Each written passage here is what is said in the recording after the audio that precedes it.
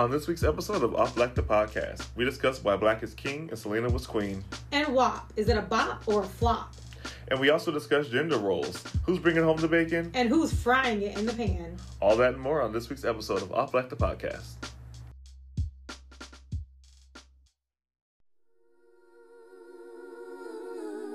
All I see is black and white. Black and white. Black and white.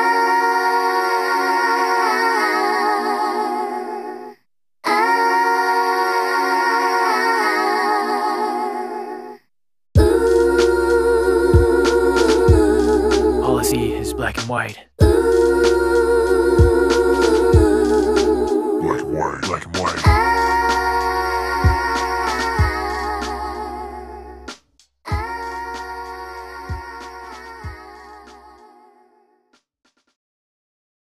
Guys, it's me, The Don B. That's at The Don B on all platforms. I am here with... Hey guys, it's K Nicole. That's k.nicole.artistry on Instagram and Kayla Nicole on Facebook. And we're just chilling here at Plug It Studio SMV. Oh, yeah. Yes. One of our sponsors. Home of WXSJ 97.3 Sunshine Jams based out of Miami. So for you guys that are listening, we're actually here at the studio. And speaking of WSXJ 97.3 Sunshine Jams, what do we have in common with them? What do they do? We are also... wait. What do they do? What are we talking about? We're on them, right? Them. I already said that. Wow. I said if you're listening to us on there. But they were going to drop the time. So Okay, all right. Follow. I was trying to pull you in to give us the rest. But it's okay. You guys can't close having a slow I was week. slow. You know what? We're all human. We're all like that sometimes. I will fill in the gap. I literally for you, thought there was friend. something they were doing that I'm like, what do they I'm do? going to rise to the occasion and fill in the gap because what partners do. So I'm going to stretch myself above and beyond this episode and be there for you. Beyond the breach. I'm being there for you right now. This is me showing up for you. I appreciate that. You always do. So, what happened? Oh, WXSJ 97.3 at 9 a.m., 2 p.m., and then 8:30. Oh, it's 8:30? I believe it's 8:30. Oh, that's to our international listeners. That's a nightly show. Hopefully we ain't confusing the hell out of y'all. We are. But listen, it's all on our... Just go link in the bio. If you go to WXSJ97.3.com, you can see all the info there. There, and also on all platforms. Yeah. Wherever you get your media. Wherever you pod. Right. Anywho, how you holding up this week? You just we don't get into Sorry, it. Guys. We're it. definitely not getting into anything personal, but just for my listeners that love and support me, pray for me. Just send good vibes and a virtual hug. I've been going through it though, real talk. Not, of course, getting into detail, but I feel like that's life, you know? Oh, yeah. We all go through some shit, and it's all in how you deal with it, how you persevere, you know? So right now, just keep me lifted. Put me on the sick and bereaved list. But she's bereaved, y'all. You gotta pass the collection plate around. R.I.P. to my happiness. Go pick up some cake and drop a plate off, you know. Throw them little green Bibles at my house, have a pray by, Listen. know. We're going to touch and agree and everything's going to be all right. Anywho, how's your hopefully less dramatic weekend? It was a lot less dramatic. Good. Praise God.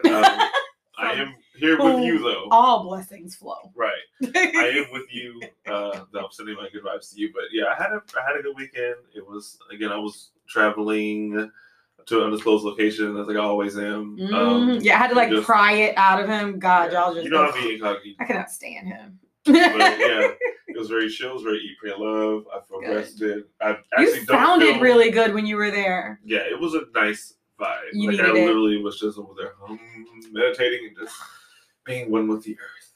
So hiking and doing shadows I haven't done in forever, and just being outside. Hiking and doing what? Just doing stuff I haven't done in a while. Just being outside and just being... Wow, that's why you look thinner. You've been doing your thing. I have. I lost like 7 pounds.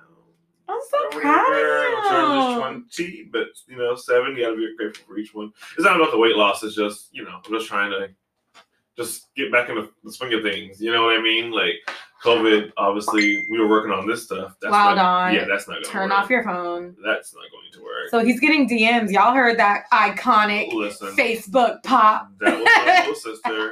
Don't make it weird. Sure. Right, we're here now. I think that was Little something. sis better comment and say it was her. Like, Let me see what they're talking about. really? Are you That's probably checking your something. DMs I'm right not now? gonna check it, because it's probably something crazy. They're always joking. We have a group chat, but there's 7 of us, so Right. it's a lot.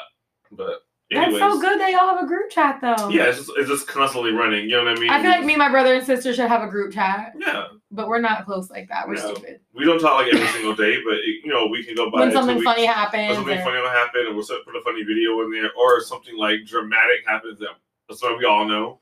It'd be like, "Girl, let me tell you about this person." But most of the time, I'm the cousin Faith, so I'm always like, "Who? What happened? Where Your am I gonna cousin Faith? Besides, mine is fucking the family. I didn't do that, but I mean, cousin Faith doesn't like Cousin be out here Faith traveling. fucks the family. Yeah, I didn't do all that. Oh, okay. I bought my home. You know. Yeah, the family fucked my husband. you know what the family did? The family fucked my husband. Yeah, Faith fucked my My husband. husband. Did you see what she Did she redid? grab that day? Oh, she redid it? Oh, you gotta. Is it on Instagram? So we use Instagram. Wow, While we're look, I'm doing sorry, this. but I must. I have to see it. She did it on TikTok. It's so funny. She did it? Yeah, you know how that boy that does the reenactments of the videos with I like household can't objects. believe it. She kind of does it like that. Is it the last one? It's let me see. Turn towards me. No? Is it this one? Here, let me see. Because now we're really doing this on Here it air. is. That's the one.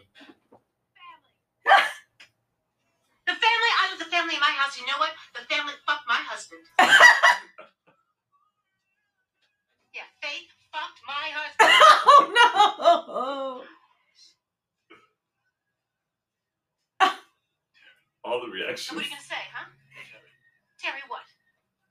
Talk about. Can we talk about what? Fuck you!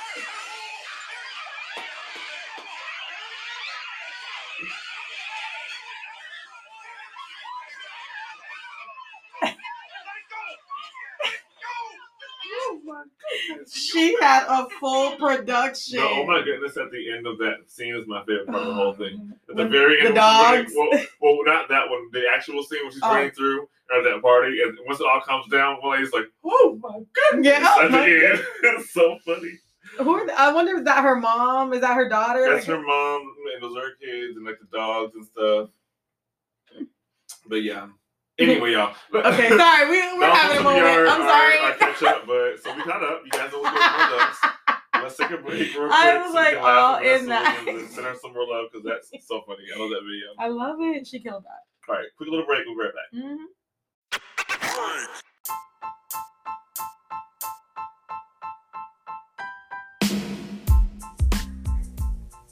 This episode is brought to you thanks in part to our friends over at Studio SMV. Studio SMV is not only your complete video and photography rental studio facility, but also offers great photo and video service for all your needs, including social media, business, and personal. Studio SMV is also a network membership studio club that allows media creators, photographers, producers, and directors a chance to become a member and get discounts on studio rentals, classes, gear, talent, and services. So if you're just starting out in the industry or are a professional looking for a studio to rent and call home, Studio SMV is the place for you.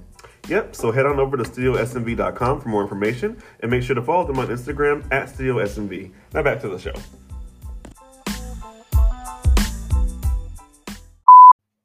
And we're back, guys. Thanks again for joining us. We're here with our topics for the week. What's going on in the world of... Yeah, we're gonna get off topic real quick. Yes. So, honestly, I feel like I've missed potting with you. You know, I miss talking to you guys, and I'm kind of getting back into the swing of things because life, as you know, we prefaced, it's crazy for me right now. But it had been on my heart to talk about some of the stupid stuff that's going on. And I also wanted to get your opinion, Don. So with all the weird press that it got, did you feel like WAP was a flop or a bop in your Oh. personal music playlist choices? I think it's a bop. You think it's a bop? Mm-hmm. Okay, why?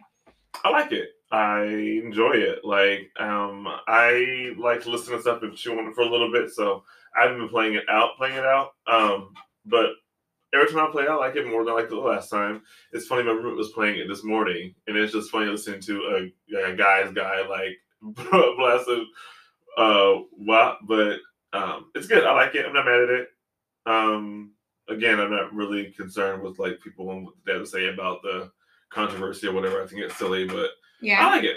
It's a bop in my book. Yeah, I mean, I agree. I feel like, okay, I'm not gonna agree with the fact that I think it's a bop. I don't agree with that. But I didn't see anything wrong with the song, is what I mean. I didn't understand the weird backlash that it got. I mean, I understood it. People are fake woke. Yeah. Well, it's not even woke. It was just stupidity. Like, I didn't even feel like people were being woke. They were just literally being stupid. We were, I saw this meme the other day that had, you know, like one of the little cartoon characters where they're like screaming out. And it was like us in middle school, like, to the window, to the wall. Right. It was like, to the sweat drop down my bottom. I mean, I just feel like I had this It's like, but then we're like, WAP is disgusting. I had this conversation with I was guessing on other podcasts about that song, and I just feel like I don't even have the energy to like defend it because I feel like I've been hearing the celebrities or role models BS thing since I was a kid. So it's like pretty much. I think the music today is no nastier than when we were kids, or no nastier than music before that. Music is nasty. It's art. People talk about sex. People have sex.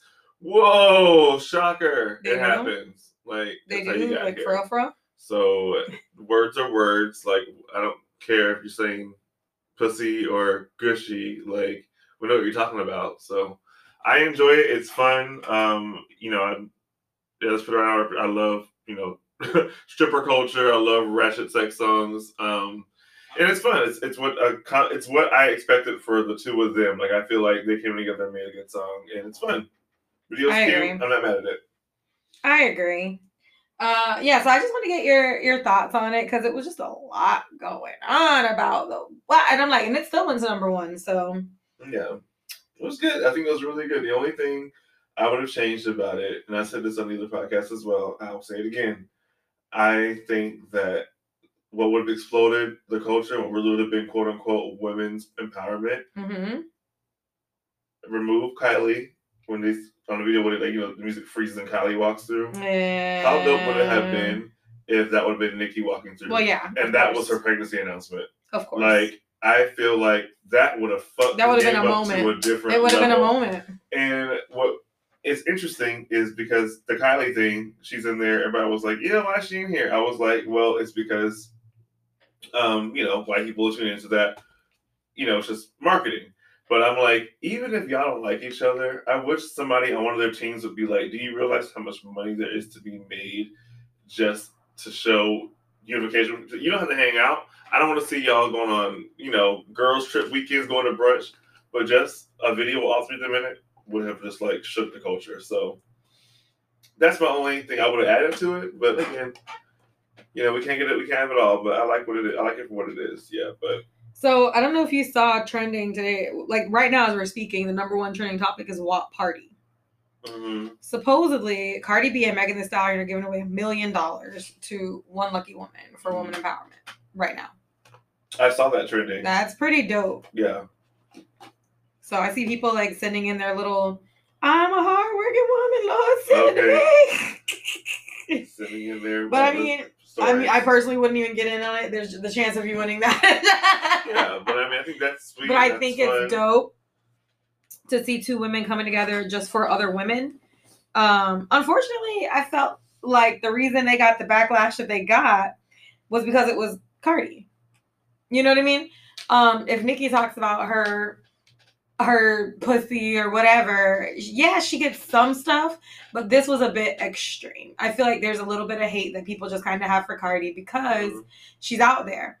You know, she gets these interviews with like Joe Biden, and she gets you know, people just want to hate her because of how she talks and because of how she carries herself. And I get it. You know, she's out there like that. Yeah. Nicki is more kind of untouchable. You know, it's like, yeah, you know, you can talk shit about her, but you're not going to see her cry on camera. You know what I mean? And Cardi will. She's vulnerable like that.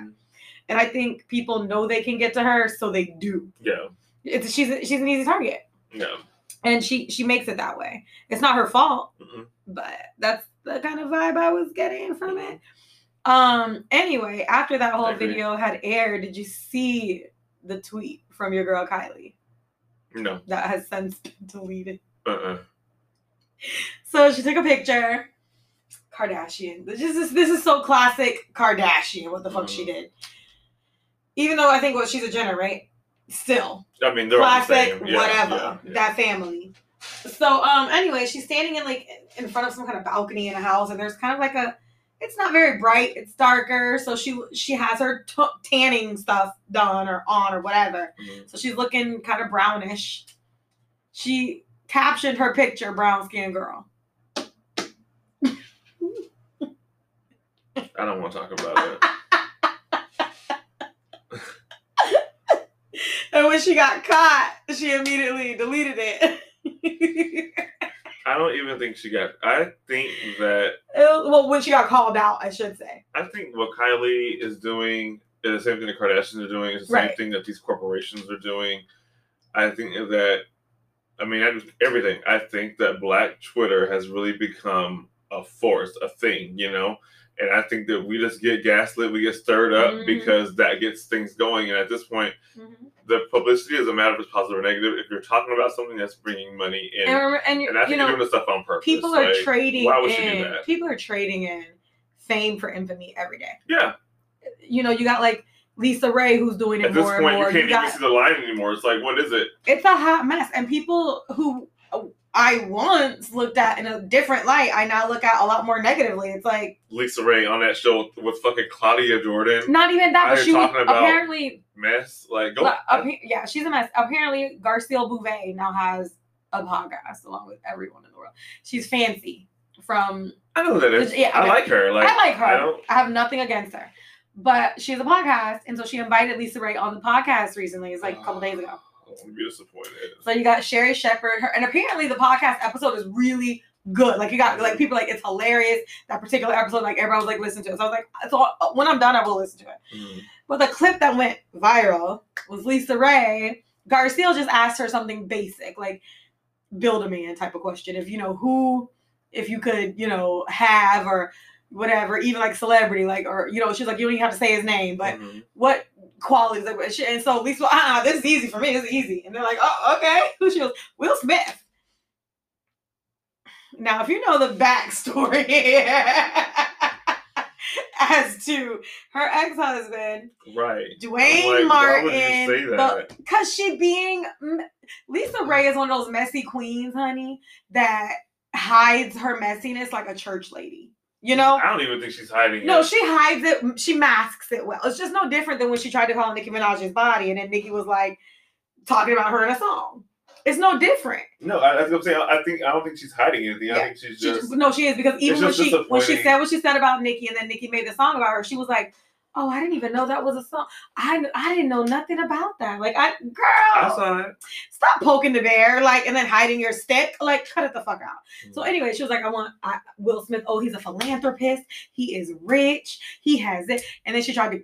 It's like when you throw the shit out there, you try to reel it back in. Try to reel it. So she was like, oh, well, what I mean is, those qualities. Someone like a Will Smith. They're like, okay. It's the same thing as when. And then she goes. She goes. Well, what? We can get into an entanglement. Okay. I'm really right. This is really. I'm not even being funny. I'm really disappointed in this conversation. It is disappointing. I don't want to. It is disappointing. The thing with Lisa Ray, I really am just. I think I say disappointed. I don't really care about like the tea or what she's spilling about like different people. I just liked her as an actress when I was a kid, and it's just very disappointing to be this age and to see somebody I respected, like not doing what I like them for. Like all these people that are just getting into like the messy gossipy things. And where can I say that? You know what I mean? Because it was fun when she was spilling tea about Nicole Murphy, and we were just like, ooh, she's talking shit about her. And even that got a little excessive. And now it's just you're trying to just keep these little viral moments going. And it's like, what would be even better than that if you were like in a movie? That would be awesome. It would. So I know it's not that easy. It's Hollywood, black actresses. I get it. But I don't like this. So, but y'all, it's none of my business. If I was Will Smith and I had a Lisa Ray out there saying my name. I'm like, what are you doing? Even though it seems I am. Stop. You don't remember her in that video? Lisa Ray was the girl in that video. I don't remember that video, but You don't remember that? I mean, that was my favorite songs, but I don't remember the video like that. She was the girl in the video who was like fading away, and okay. He was like, she was. I mean, Lisa Ray's gorgeous. legendary. She still looks good. She's beautiful. She's amazing. But just stop all this, please. Like Nicki Minaj said, all them feelings in your face, you just full of hate. I'm not gonna co-sign that either. Queen Nicki, stand up. But anywho, I wanted to ask. So, have you had a chance to see Black is King? Have you watched it? Oh, I've seen it twice. Yeah. How did you love it? Yeah, I cried the first time. Mm-hmm. I was just visually stunned by just everything. Thank you. Just the production, the quality. I've just never seen anything that level before. I was encapsulated in the first scene. Like I was like, this is different, and I think it took up until Mood to get me like really to kind of get into it. Understand where it was going. Because I was like, at first I got a little thrown off at one point, and then I was like, okay, I think I see the correlation now when it came to like Lion King and then the references. Yeah, had you heard the Gift album? Some of it, but not all of it. See, I think that's what was hard. People were like not understanding the correlation. I think it was the Gift album was just like an interpretation of the Lion King, right? So it was really, really good. I listened to it way later. I didn't listen to it until maybe like 6 months after it came out. I downloaded it, but just again, you know how I would listen to this. So I got to have being for it, and it's a mood album. You know, it's like a lot of Afro beats. It's really good. But it's not the soundtrack to Lion King. He thought it was. It's just taking like some of like the quotes from Lion King and just like making songs out of them. You know what I mean? Empowerment songs. And then I think what everything that went down this year was like everything that's happening right now. I think they were probably like, okay, we need something right now. So this is like a visual representation to, you know, she does visual albums. She does it all the time. This is a visual of that album. So it's really good. What do you feel about people accusing her of cultural appropriation? I just think people are just gonna do that regardless. There's nothing you can. Cultural appropriation to me is not just, that's a different culture to have it on, not appropriating the culture. Cultural appropriation is white girls putting on their feather headdresses and going to Coachella. You know what I mean? It's when you're deliberately taking something and doing something. You know what I mean? Like, this is a respectful piece. Like, if anything, she's lifting up what it is. She's not putting it on and going to her concert just dancing in it. Saying, I am this. And, you know what I mean? It's just showing, like, brown people on this royal level that we never get to see in HD. And like we did a segment on that before about appreciation versus appropriation. Yes. So. And I definitely got a lot of appreciation out of what she did. Now, I will say, a lot of that is more the reason that you don't see people in like the white community be able to differentiate that from like Kim Kardashian kimono line, right? Is because they're not black, and I don't mean that in a rude way. I just mean for us, we've had so much taken. Yeah. And at the end of the day, who's to say that wasn't her culture originally? We don't know. You know what I mean? Know. A lot of us, that was taken from us. We don't know those things. We didn't get the right to. So it's kind of hard to be like, she's appropriating because she's American. No, you know that it would be appropriation if you did it. So you feel like it's not equal. Right. Because just she an can excuse do to find something to it's a completely different can of worms. If Beyonce were, you know, prancing around in Native American gear and she doesn't have a drop of Native American in her body, okay, I can kind of see that. But this is African. It's a totally different thing. And I just feel like it was beautiful and well made and well put together. But it's Beyonce, so we expected nothing less than a cinematic journey. Yeah, you expect high production, first of all, but I'm just really proud of Jay-Z and Beyonce. I'm not putting them on any kind of pedestal, but I feel like to be at the level that they're at and have the scratch and claw to get in the space where you're like the one, you know what I mean? Yeah. Where like they're there, you're it, and you don't have to reach back and do this kind of stuff. You know what I mean? You can make any kind of music because you already crossed over into pop territory. You know what I mean? You're already there. If anything, you're regressing because you see white people. Remember that whole thing the day Beyonce turned black? How it's not a big thing. That was my favorite. Like that's like it's funny, but it's really 100% how people feel. Real. And so it's just I just am really just happy that like, you know, I feel like regardless how you feel, that was something that we needed, and I'm grateful for it. So thank you. It reminds me of what was the celebrity? She's a comedic celebrity. I think she does SNL, and then it was Reese Witherspoon too. Anyway, they were at some award show, and you know how they have the selected tables. You know, so I want to say it was the Academy Awards. Anyway, so this is Beyonce's... The Golden Globes. You remember that? No, but that's what the tables is that one. Yeah, okay, so Beyonce and Jay-Z have their own champagne line. Yes. I know this. Okay, I know what you're talking about. You seen that? Yes. And they're like... And Reese was all hyped. And they were like, the King and Queen of America. Yeah. Just like...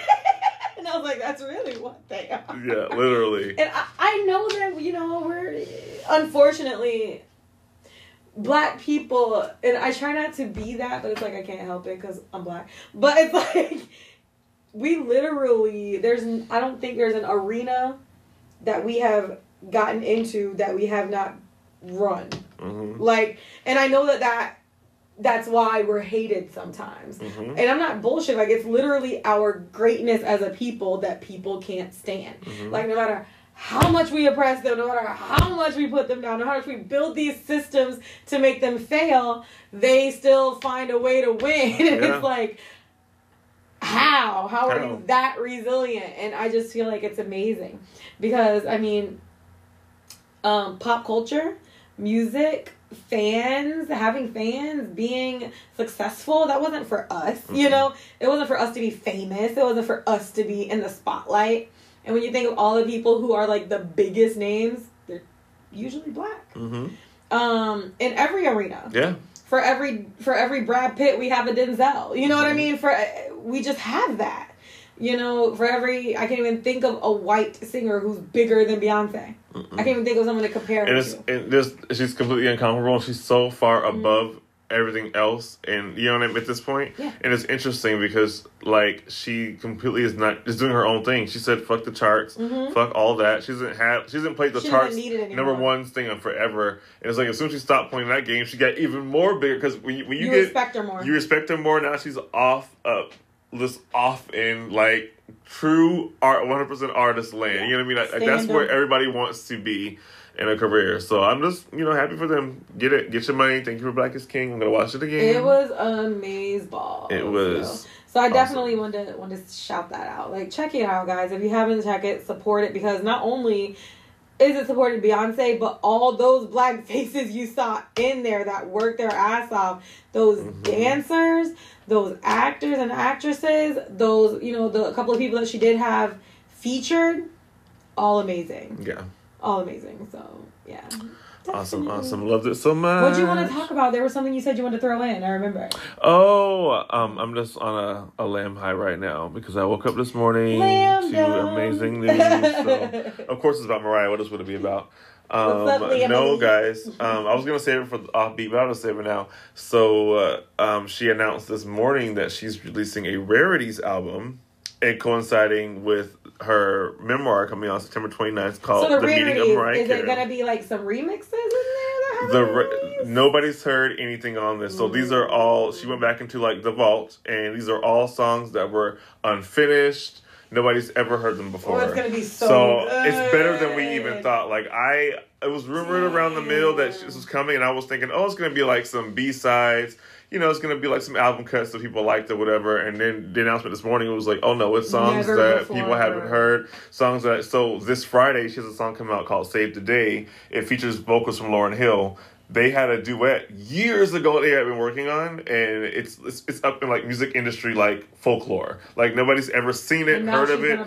This was a rumor my whole life, and then she's like, this Friday I'm releasing Save the Day. It's a song that I never finished. So she finished writing it and finished recording it. Like I think so. It's saying the public is saying with Lauryn Hill, but I feel like it's like a interpolation, kind of like remember how Drake did "Nice for What" with Lauryn Hill's sample. Okay. I feel like she probably is sampling because "Killing Me Softly" is a song it samples. Yeah. So I don't know if Lauren resung that vocals on there, but she may have. Softly is a sample, so Right. Wow. But sometimes people re-sing their vocals for samples. You know what I mean? Legacy artists do that. So people are saying Lauren's a part of it, but her voice is gonna be on the We track. just have to wait to hear it. Yeah. MC and Lauren on the track for me, and it's supposed to be like motivational, inspirational.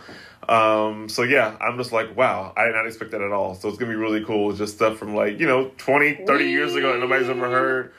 Finish writing, fresh vocals, and I'm really excited for that. Good. So that with the book coming out, I feel like I'm gonna spontaneously combust. So Aw, she's giving you that'll things. be she's feeding us. We're She feasting. is. We're feasting. You're gonna be full for a minute. But yeah, that's all, guys. Check it out when you get Check it time. out. Yeah, she was trending all morning. Yeah. I was like, good God, Mariah's everywhere. Then Always. she sung too. Always. She sung 2 songs. She She sung sounded Vision of really Love. good. I know that was your jam. Yeah. Yes. Legendary. So that had to make you And happy. she did, and the second song she did was a rarity. It's called Close My Eyes. It wasn't a single, but it's like on the Butterfly album. It's a really good song, but it sounded good. I was very proud. That vocal rest in that quarantine, honey.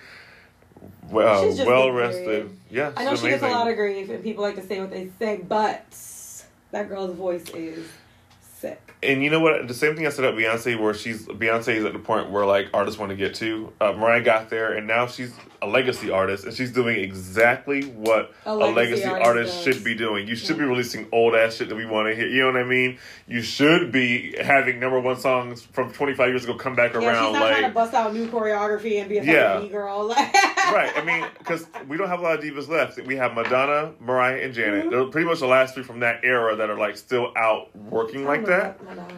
And Madonna is still out here trying to keep up with the new girls. You know what I mean? don't get her. And nothing is wrong with that. But you saw the video the other day when she's twerking on the beach in Jamaica don't or get something. it. I don't. I'm not mad at Madonna. I'm not mad at her. Live your best. Live your life, and if you want to be, that's fine. But I feel like she's still trying to do the whole like I'm reinventing myself thing every Instead album. of understanding that she's a legend and doesn't have to. And you can go back to some of them old hits and polish them off, girl. And she's Hello. gonna take a page out of Mariah's book Listen. and call it a day. So I love it, but we'll get to that. That's another offbeat topic. We can have more. I wonder why divas. Madonna didn't keep up like Mariah did, in a sense. Do you know what I mean? I mean, I feel like she was going. She made it a lot longer. I mean, The her reason legacy the is reason- crazy. The reason I say that is because when you think of Mariah right now, even the young kids can tell you a Mariah song. Oh yeah, I don't feel that way about Yeah. Madonna. She's more our time and just stayed there. yeah. If you check, what's really crazy about like Spotify releases the radio playlist every single year. Every year, the Mariah's like #3. I know. And the top 2 might change. It could be Rihanna And don't one let year. Christmas time come this around. coming It's year. over. Oh yeah, it's that. But even like between albums when there's no Christmas nothing happening, like she's always 3 or 4 because that music is it's still good. People still play it. It's woven into the culture, and I think Madonna's is too. I just think Madonna didn't go back and like Mariah's pushing that old music to us now. Madonna's just like, oh, have you heard my new album? It's like, girl, I don't want to hear that. I want to feel hear. like people Don't tell me. Cher. Yeah. A legacy. Legacy. But Cher was able to her entire career up until, when she got a little too old to be, really performing like that. Yeah. She just kept going and kept Yeah. staying relevant. And it was dope to watch. Yeah. But I feel like Madonna kind of missed that boat. Like, Yeah. I don't know. Like, she when I had was- some personal stuff happening. Yeah. But I feel like she was good in the 80s and 90s. And then she came out. No, that's a lie. She came out in the early 2000s with hits. Oh yeah. She was still banging them She out. was still banging in the early 2000s. And then that was kind of it. She was putting music out. It just wasn't catchy. She's been putting music out consistently since then. It's just, like I said, it doesn't sound authentic anymore. It sounds like you're trying to jump on some kind of wave or trying to push something. When she had that one song, who was on it? Was it Migos? No. She had a song recently with a young rapper. I forgot who it was, but I feel like her and Migos have a song together, but I could be. Y'all will correct me if I'm wrong. Yeah.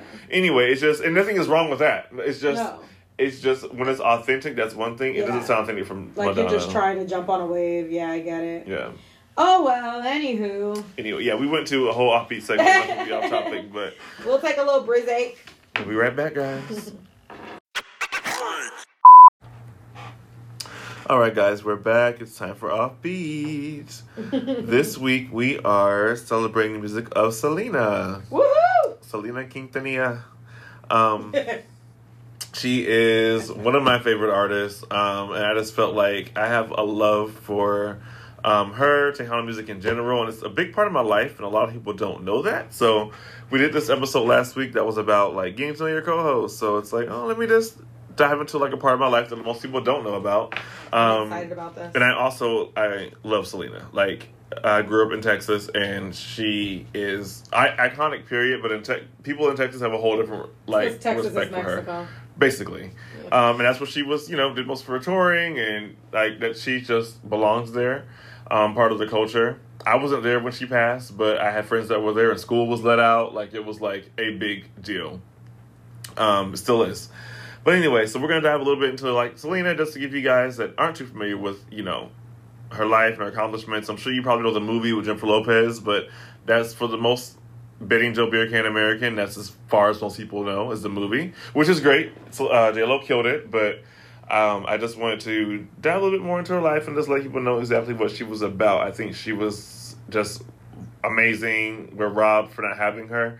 So we're going to dive into it a little bit. So first, just people are wondering, like, why am I so obsessed with Selena? But I do have a Tejano music history kind of, like, moment in time. So I grew up in Texas. I do play saxophone, like I said, on other shows. And so I played in a few Tejano bands from ages, like, 15 to 22. And it started off kind of small. Like, it was just me hanging around with, like, a friend whose parents had a band. And I'll be listening outside, and then just kind of like, oh, let me jump in, bringing my sax from school over there, and then just playing for fun. Then I was actually good, and it was like, oh, do you want to be in the band? And, oh, sure. So for me, hell yeah, I'm 15, 16, making $200 a gig. That's a lot of money when you're a teenager, And we're traveling and just like in the movies, in the 15-passenger van bus, and going to festivals in Kansas and different little places all over the place. Kansas, Texas, New Mexico, basically all the southwest of Texas, the Tex-Mex market.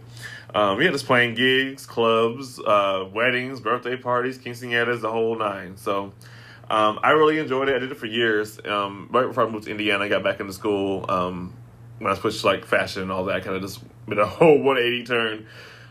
But yeah, so I love Tejano music. It's very just passionate. It's fun. It's upbeat. It's just all about like just love. Like, there's no way you cannot go and have a good time. Like, we in our schools, in the school dances, like that's the music we listen to. Like, they played that at our dances in the clubs there. That's what you hear. So, want to get into Selena a little bit. She basically came on the scene with Selena y Los Dinos, her family's band. Her story's similar to Jackson 5, kind of. Her dad, just like Joe Jackson, Abraham Quintanilla, he was a musician. I don't want to say failed musician, but he was a musician. In the 50s, 60s, they had like kind of a doo-wop group that he was in. He sang and didn't really make it too far. And just like most artists, they end up giving birth to a prodigy child, and they want to live their best life through that. We saw it with Whitney's mom, Mariah's mom, Michael's mom. It's like they're the artists, and they don't quite make it, and they have this kid that's just like the extra of what they were trying to do, their extra extension. So he basically just got the kids together, Selena, her brother AB, and her sister Suzette, and made them be a band. And they were really reluctant at first, but they were all self-taught, which I think is amazing. Mexican-American family. Basically, they had their own business. They had a restaurant that they were living off of. Reagan came in. Reaganomics hit the scene. A lot of people lost their businesses. Most brown people, kind of similar to these days. But we won't go there. It's not a political podcast. But anyways, they ended up losing their business. And so his dad was like, I'm going all in on my kids. Like, I know they can do this. It's very similar to Jackson 5. Joe Jackson putting it all in. Very similar to Matthew Knowles. Being like, I'm going all in on these kids. I know they can do it. So he taught them everything. Like, Suzette learned how to play the drums. Selena learned, and the kids knew English, so they had to learn how to sing in Spanish to appeal to that market and everything. So it's a really cool story. You've seen the movie, you know how it goes. They ended up sweeping the scene, getting better and better and better, getting really popular, and they ended up going to the order they got. Selena y Los Dinos became just Selena, because obviously she was a superstar, and just it was easier just to just drop that. And so the band stayed, but she became a solo star. And that was about the 80s when she was kind of coming up, but the 90s when she kind of hit her peak. And we just talk about all the time, our favorite phrase on the show was, so walk so this person could run. Selena didn't walk. She literally bulldozed the path Amen. down. Like, Amen. there is a good documentary I want everybody to watch. It's called Selena Remembered, and it's on YouTube. And it's about an hour and a half. I think it's narrated by Mark Anthony. I forgot who narrates it. Really? Yeah, I think it's Mark Anthony. I could be tripping.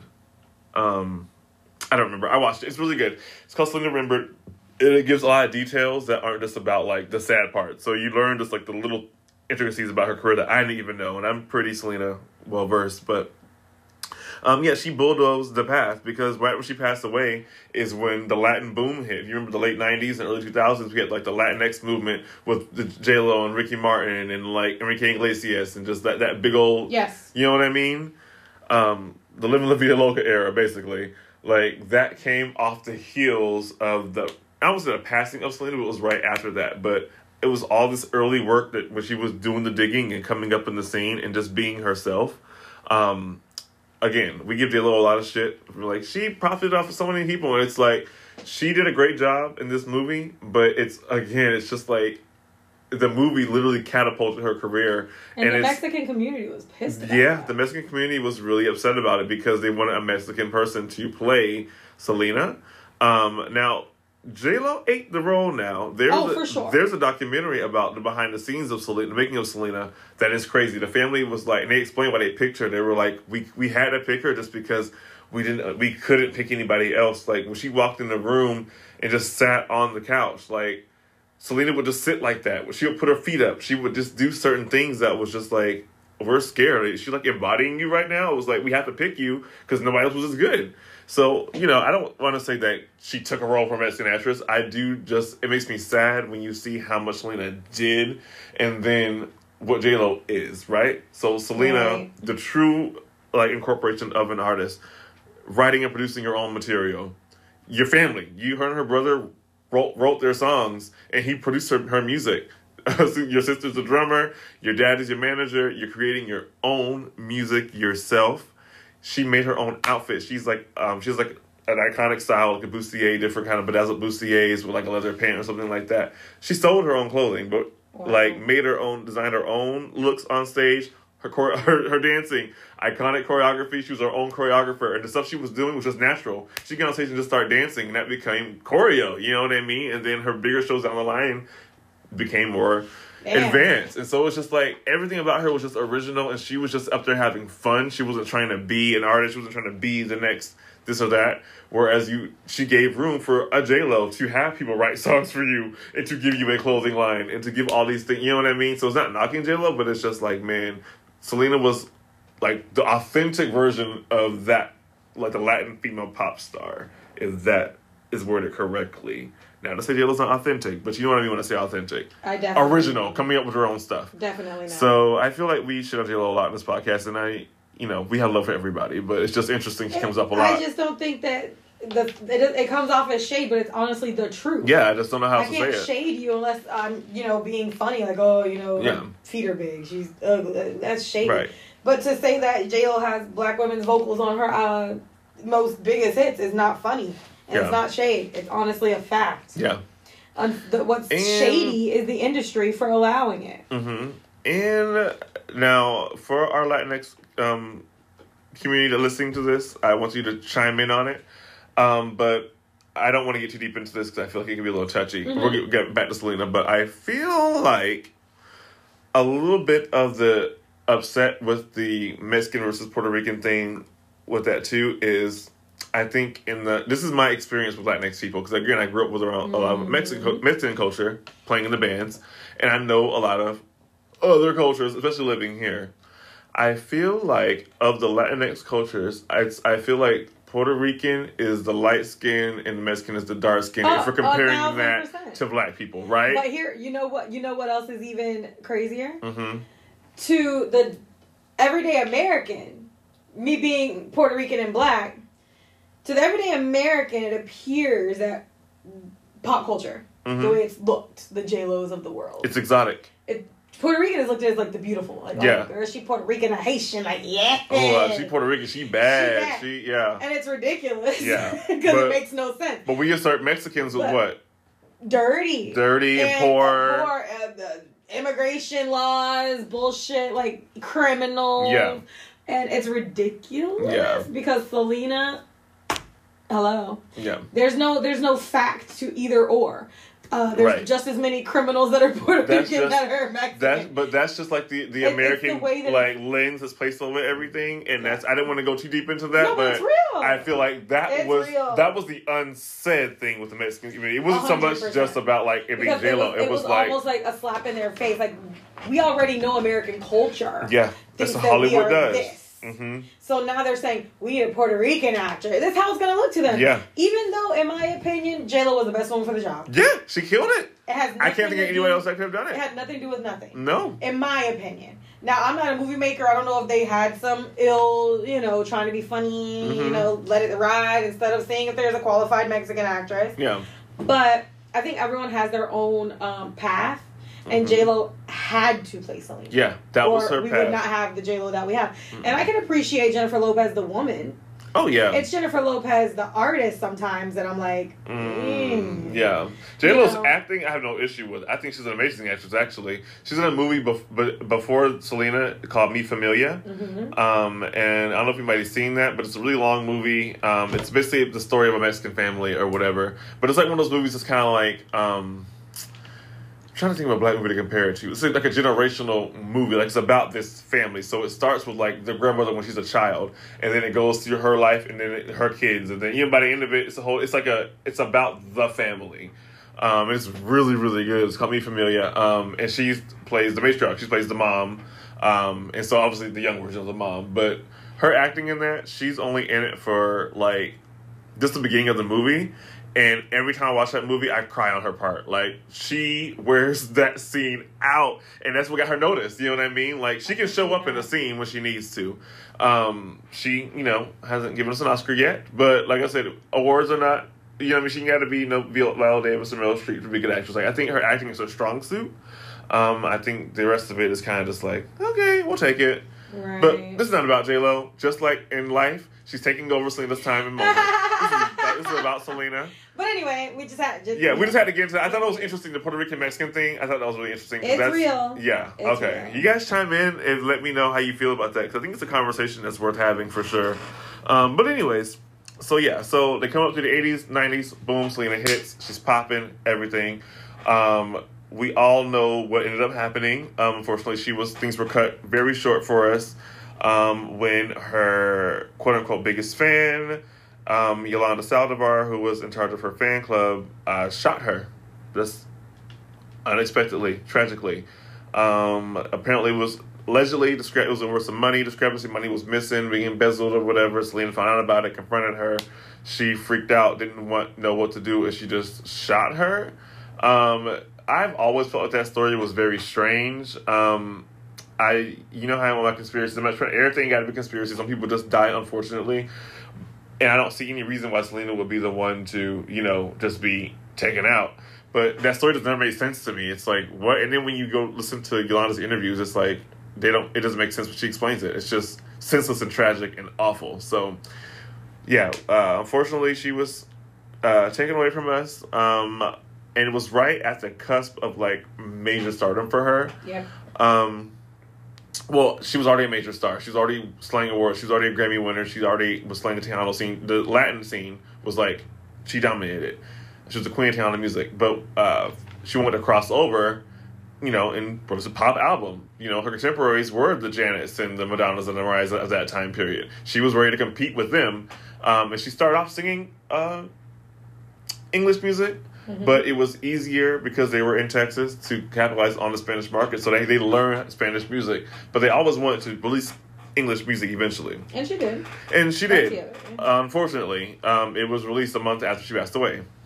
I think this past July was the 25th anniversary of the album. I'm pretty sure in elementary school, I sung Dreaming of You out loud constantly. Oh, yeah. Every day. When she died. Yeah. And it's still a big... It still resonates. People, you still would hear it. Song. Yeah, it's great. I hear it all the time. And it's one of those ones that you hear.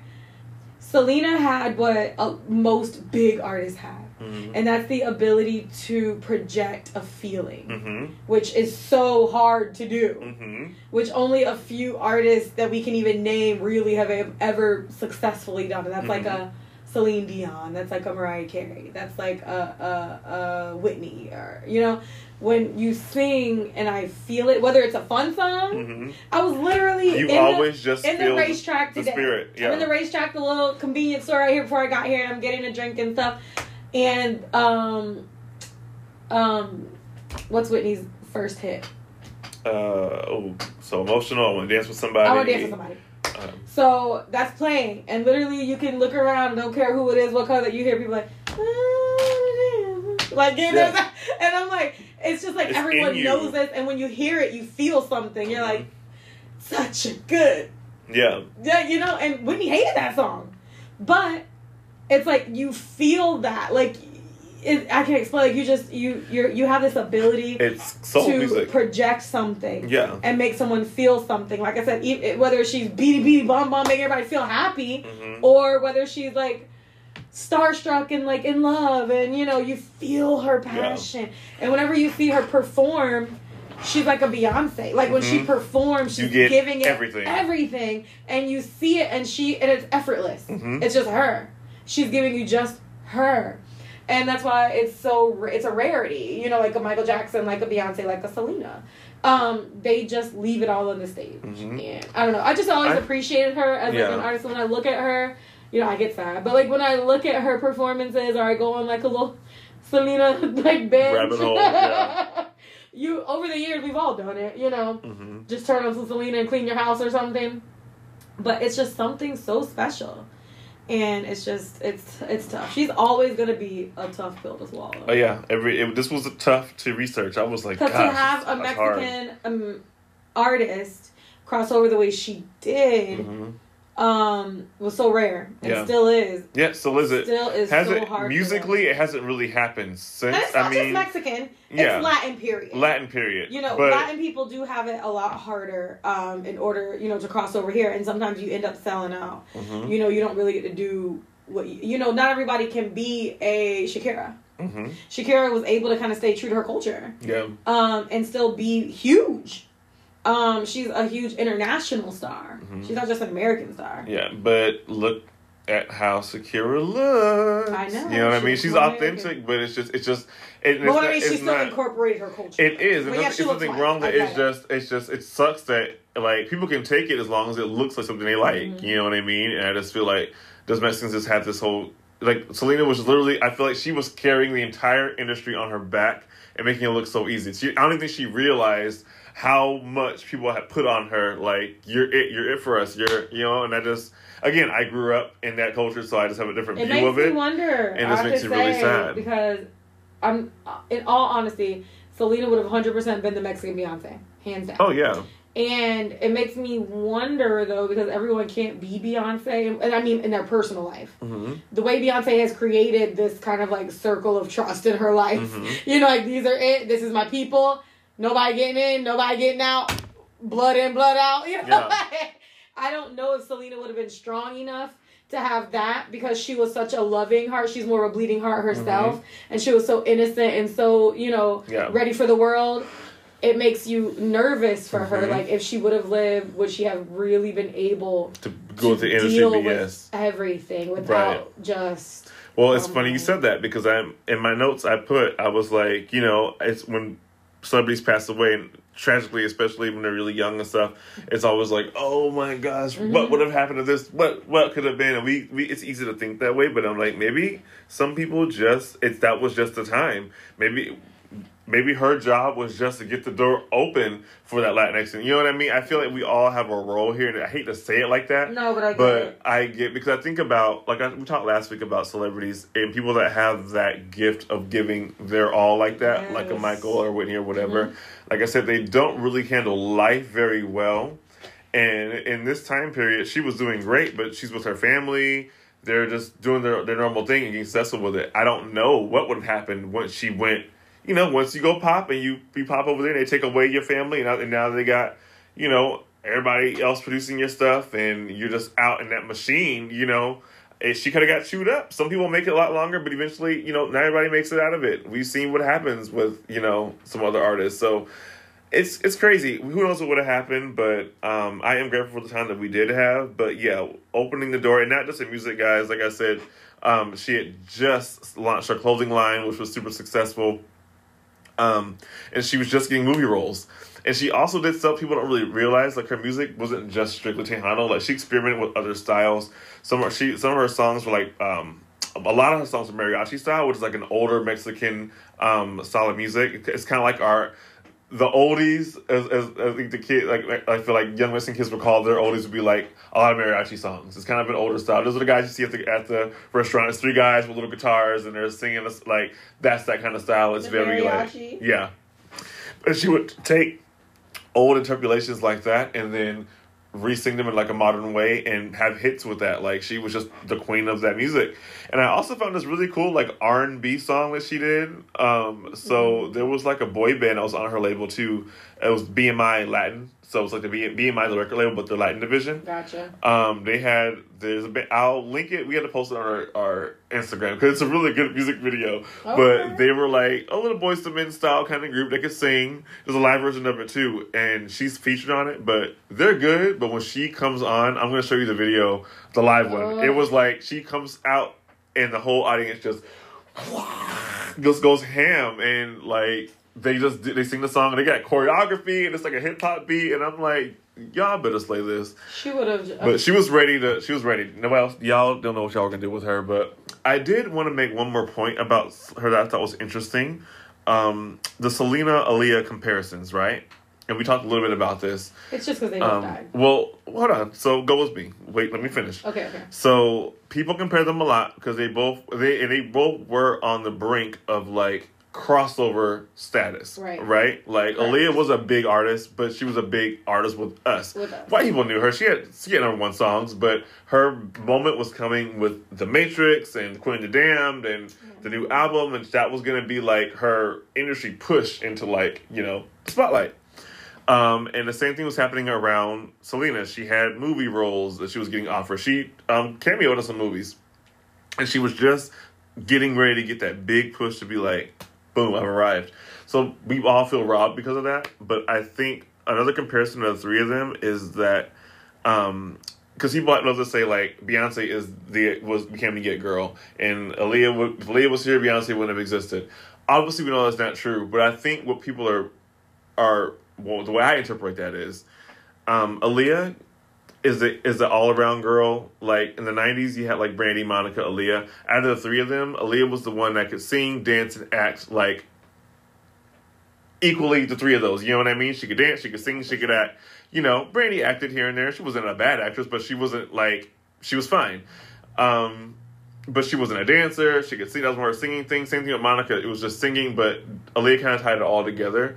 Beyonce does the same thing. Beyonce is an amazing actress. She's the best dancer. She's not the best singer. She's a great voice, but she's not, Whitney Houston. But she can do all things commercially well. So people want to put her in things. You know what I mean? Like, she's the it girl. You want to put her in your Dream Girls. You want to put her on these different things.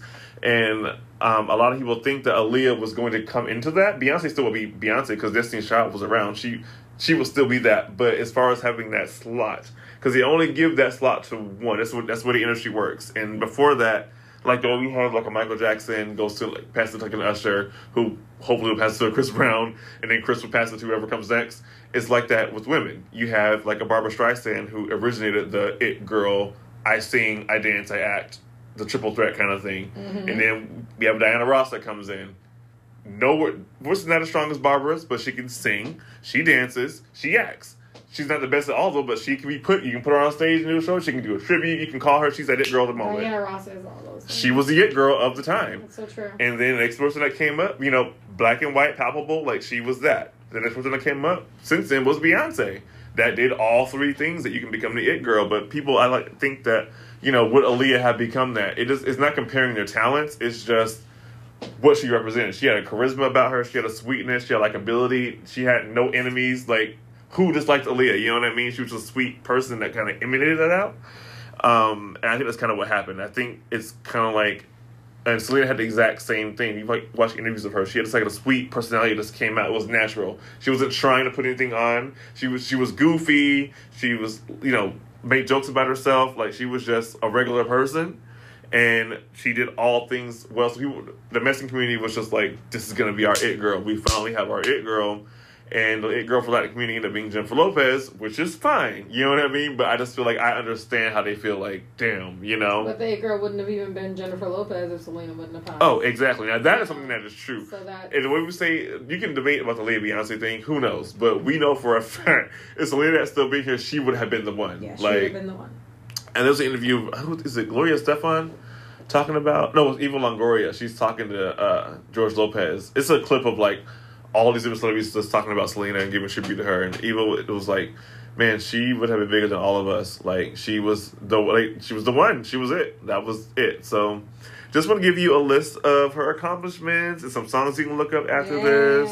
Because I want you guys that weren't familiar with her to at least, you know, get your due.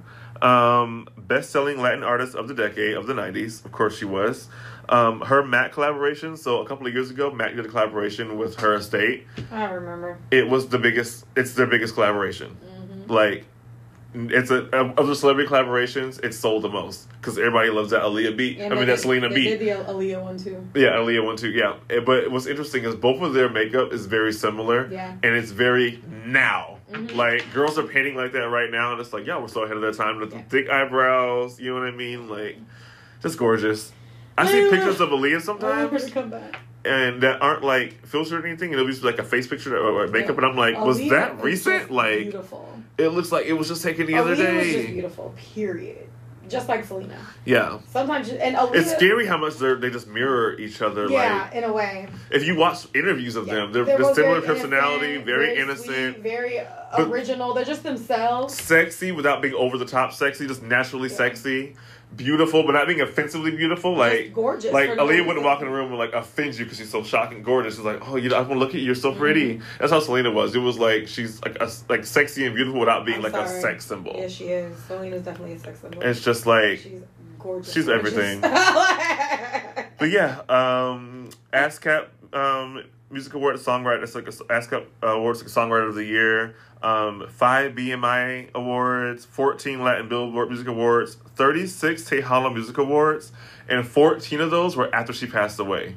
So it was a running joke when we were in Texas. Like, every other Tejano Music Awards to come around, when I played in the band, I played at the fanfare for the Tejano Music Awards. And we had a record crowd. My first year I played there, I was 15. Our crowd was the biggest on a Friday, so it was like, you know. But the fanfare is like the festival for that. So, like, you have the Grammys, and you have the music, you know, BET Awards, and the BET Experience. I gotcha. That's what this was. And so, yeah, we slayed. But shout out to Extremo. Shout out to PTS Show Band. We see y'all.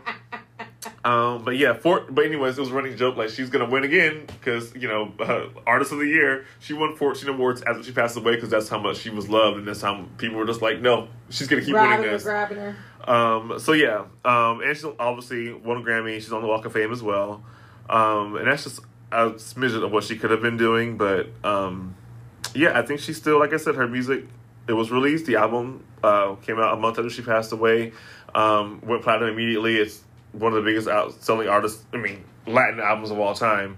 And it's sad that she wasn't here to enjoy it. But, you know, her family is here. Her fans are still here. We have what we have. It is what it is. For sure. Como La Flor, that's one of her biggest hits. Obviously, Bitty Bitty Bum Bum. Do yourself a favor. There's actually a really good mashup on YouTube of Bitty Bitty Bum Bum and Rock the Boat.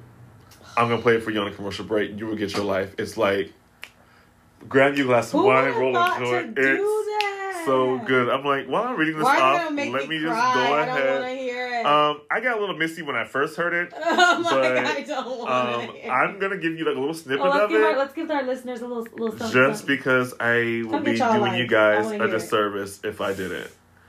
So, hold on. There might be an ad, so don't judge me because this is, y'all know how YouTube is. But, is this the one? Yeah. Let's hear it. All right, guys. We'll give 30 seconds. Yeah. I hope it doesn't just give us 30 seconds of original Rock the Boat. Oh, no. I listen to this all the time. No, you can't watch it with the video they made because that'll make you cry. They did a mashup video and you will cry.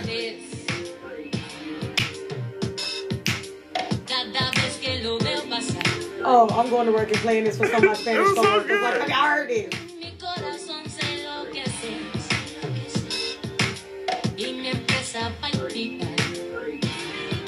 Who thought of this? Who thought of this?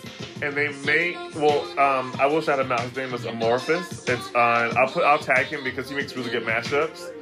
But is this the best thing you've ever heard? It just rides the beat so perfect. Okay, we gotta And turn then, it off. yeah, we'll turn it off if we get caught. But yeah, guys, it goes on and then it mixes in Aaliyah's vocals.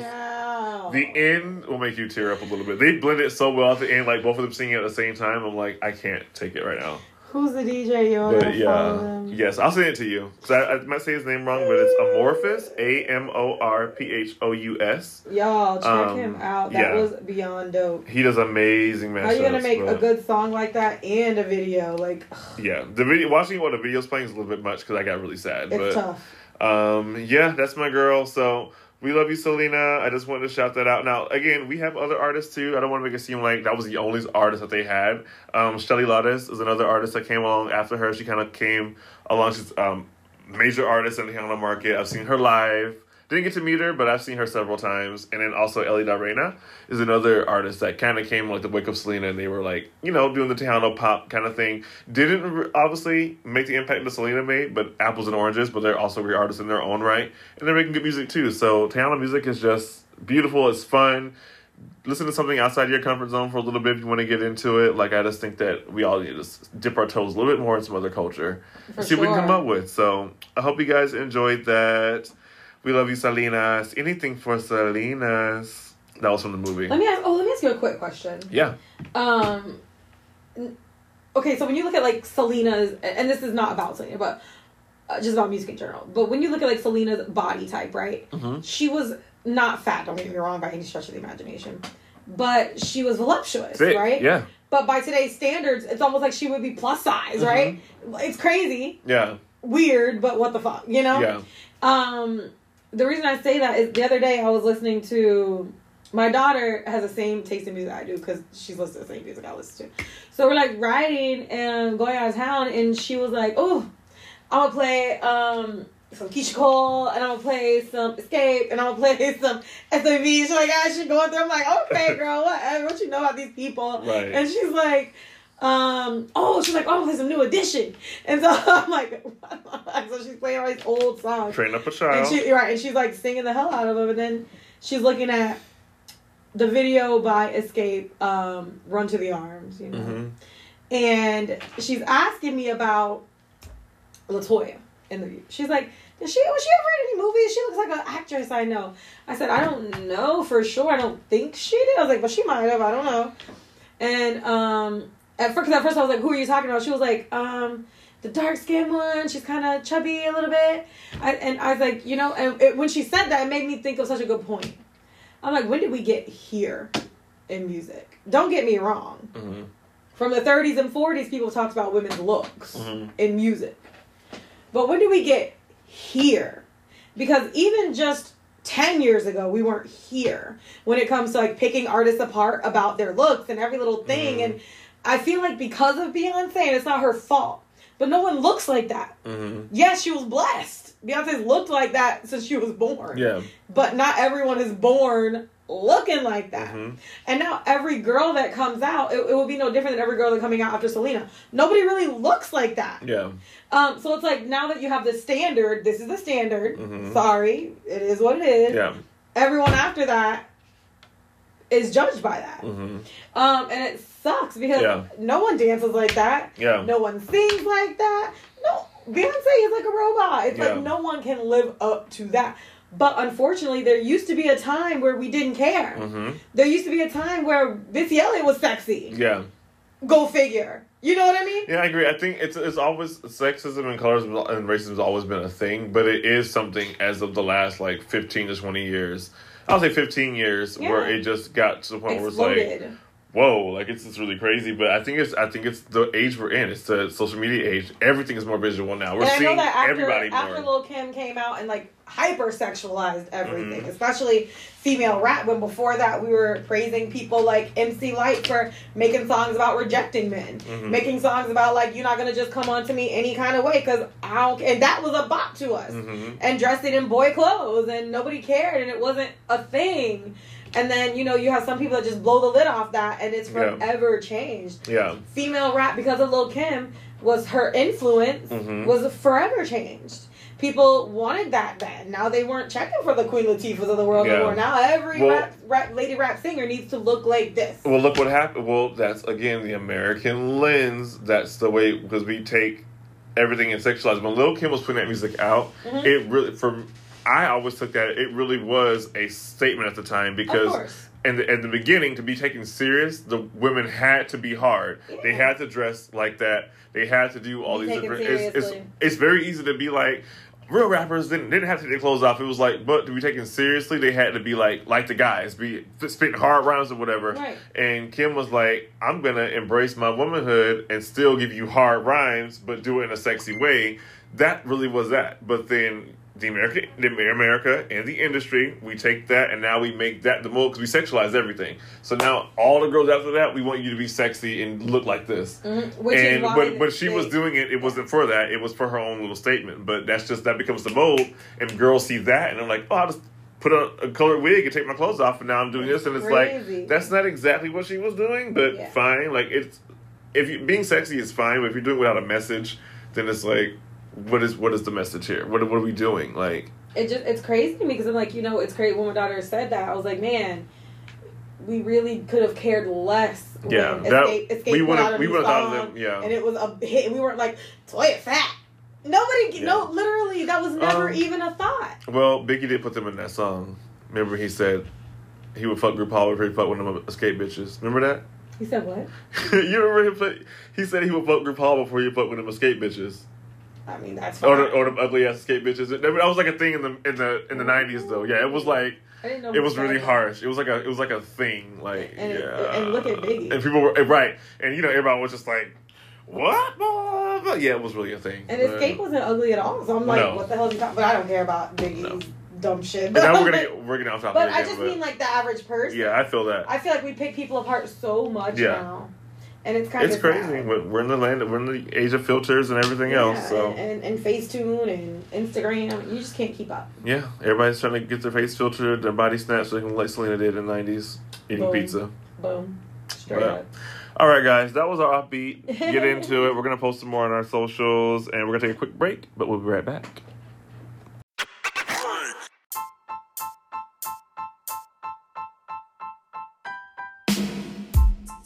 So, are you a music artist looking to expand your reach? Many artists don't know where to begin when trying to get their music played on the radio. WXSJ 97.3 is Miami's new #1 hit station. They provide an exclusive opportunity for radio airplay through their network of radio stations worldwide. Social media promotion packages are available as well. So if you're an artist who's ready to take their career to the next level, head over to WXSJ97.3.com for more information, and we'll see you at the top.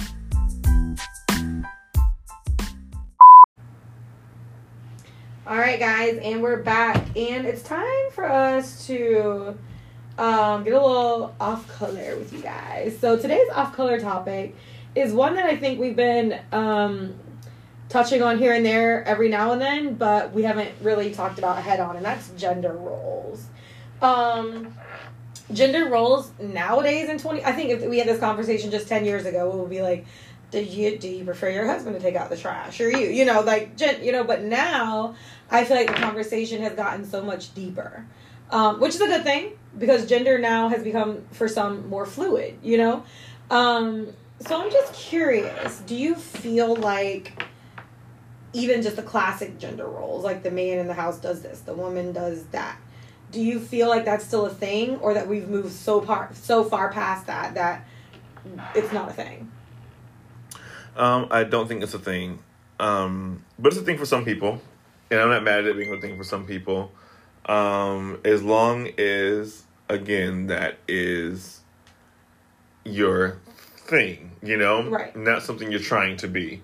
I think that a lot of times, like, marginalized communities, sorry about that. Marginalized communities, you know, obviously black and brown, LGBTQ, we have like this 1950s Leave It to Beaver gaze on like gazes and GAZE of what like life should look like. Like we should have like, you know, you stay home and cook, and then I go do the work, and we have the 2.5 kids and the house and the dog and the cat, and you know, we just live this life. And I think that works if it works for you, but I don't think that's really natural. You know, yeah. I think that there's masculine and feminine energies in both, on both sides, and whatever works for that person works for that couple. You know, yeah. I just think it's smarter to like find somebody that just kind of fits what you want and what you do, not necessarily who can just fit the role that you want. Yeah, no, I agree.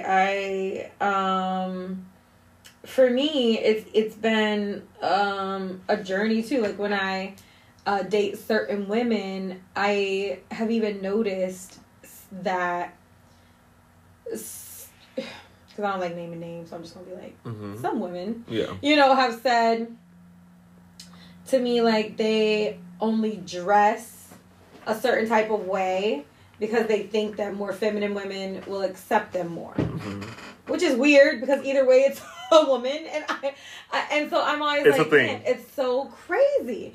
Like I don't know. I feel like I hate it. You know, like I hate that for people. I hate that even for myself. Sometimes if the woman I'm dating is a more masculine woman, I want to see that side of her more. You get what I'm saying? But then I start to realize that even though she's a quote masculine woman, she's still a woman, and there's certain aspects that they just don't like about the masculinity of themselves. Yeah, because they still want to be a girl too. It's so confusing and conflicting when it comes to gender and roles and what we should do and shouldn't do, and you know what we should accept and shouldn't accept. I had someone tell me that they only dressed that way because their ex really liked it, and their ex wouldn't, you know, whatever, perform or wasn't as attracted to them when they dressed girly. So when they felt like they had to dress this way for their mate to feel like they were attractive. But yet your mate as a woman had every right to feel her femininity and embrace her feminine side, but you couldn't. And I just feel like that's crazy. Yeah. It's regular. I mean, but it's as long as you give me the masculine energy in the bedroom, I don't care what you wear. Yeah. Well, you know what's so funny is it took me a long time to get to this point because, again, I'm not Grandmother Willow up here like, oh, it's a construct. And everybody just needs to let it go. It's not a thing anymore. It took a long time to get there because I definitely was that person coming up thinking like, oh, well, I act this way, so I guess I should date somebody like more masculine than me, or if I'm going to be the masculine one, I use more. Like, I totally grew up in that thought process of that. And it's so funny because, like, I think when I finally I was a Rolling Stone in my younger years. But the first time I got like a relationship, which was like exactly what I want, I feel like I manifested like exactly that, like the person that was like, you're going to be this role and you're going to do this, Y, and Z. I hated it. Like, it was literally like, I hate it. But again, my whole life, I thought that's what I needed to get to, the place I needed to get to. And it was a place in life. Like, I had the job, I had the partner that I thought was going to do this. And then when I was in, I was like, I hate working here and I hate this person. What am I talking about? I didn't hate the person. I listened very much. But I hated the situation. I was like, wait, this isn't what I thought this was going to be. And that fucks with you because it's like, well, is it me then? Because I thought this is what it was. And it was like, no. I got to a point where I just kind of advanced past that mindset. And that whole relationship was to show me, like, look, this is not what you need. That might work for some people. You know what I mean? You're a good person. I'm not saying you're a bad person. But you need somebody that's okay with you acting like this. I can't handle that. And so the older I get, the more I'm like, oh, maybe it isn't really a construct. Maybe it's just how the person treats you, how you work. It's more about working with what you got. It's tough. Than building it. Because I did the same thing. Dressing a certain kind of way around certain people, straightening up, acting, code switching, like, depending on who I'm with. Even with just, like, hookups and stuff. Like, acting a certain way for this person. Because, that's how you're taught, And then you grow up and you realize, like... This is just who I am. This is who I am, so... This stuff isn't going away. This is how I look. This is how I sound. Like, now it's about finding somebody that complements that will fit that, and not, like, somebody that we think... We have this list of, like, the perfect person, and it's just, like, that is, again, that Disney version of what you want. And it's like, life is not like that, child. Find who works for you. Exactly. But, that was hard. Something I've been thinking a lot about lately, and I'm like, do we... even when... Now, I will say, as a woman... When it comes to guys, I do have a hard time reconciling certain things, when it comes to the woman-man dynamic for hetero, right? So if you're in a heterosexual relationship, man-woman, and you have this guy that's lazy, or this guy that doesn't want to even do anything around the house, or, he just kind of loafs around, or he's free. Like, I have issues with that for me, from a man. Only because I'm like, don't get me wrong. I don't like a lazy woman either. But I feel like for a man to put the burden on the woman, I always feel like morally it's wrong, because physically, the way we are built, just biochemically, you are physically stronger than her. There's no reason, if you're perfectly healthy, that you can't be contributing. And that you should be a lot more in charge of your household as, the man in the house. Now, that's just, for me, the heterosexual dynamic. If those are the roles that you're choosing, I do feel more traditional about that. Not saying that the woman has to be in the kitchen, barefoot, having babies, and cooking. No. Woman can be as independent as she wants to be. She can be an entrepreneur. But I do feel like a man in those situations has the responsibility to work hard, to provide for that family. A woman can even make more. That doesn't bother me. I just want to know that you're putting that effort in as a man, that even if she's making more, you're doing more. So let's say she's making $20,000 more a year than you, whatever, on an average family. Doesn't matter, because when she comes home, you rubbing her feet.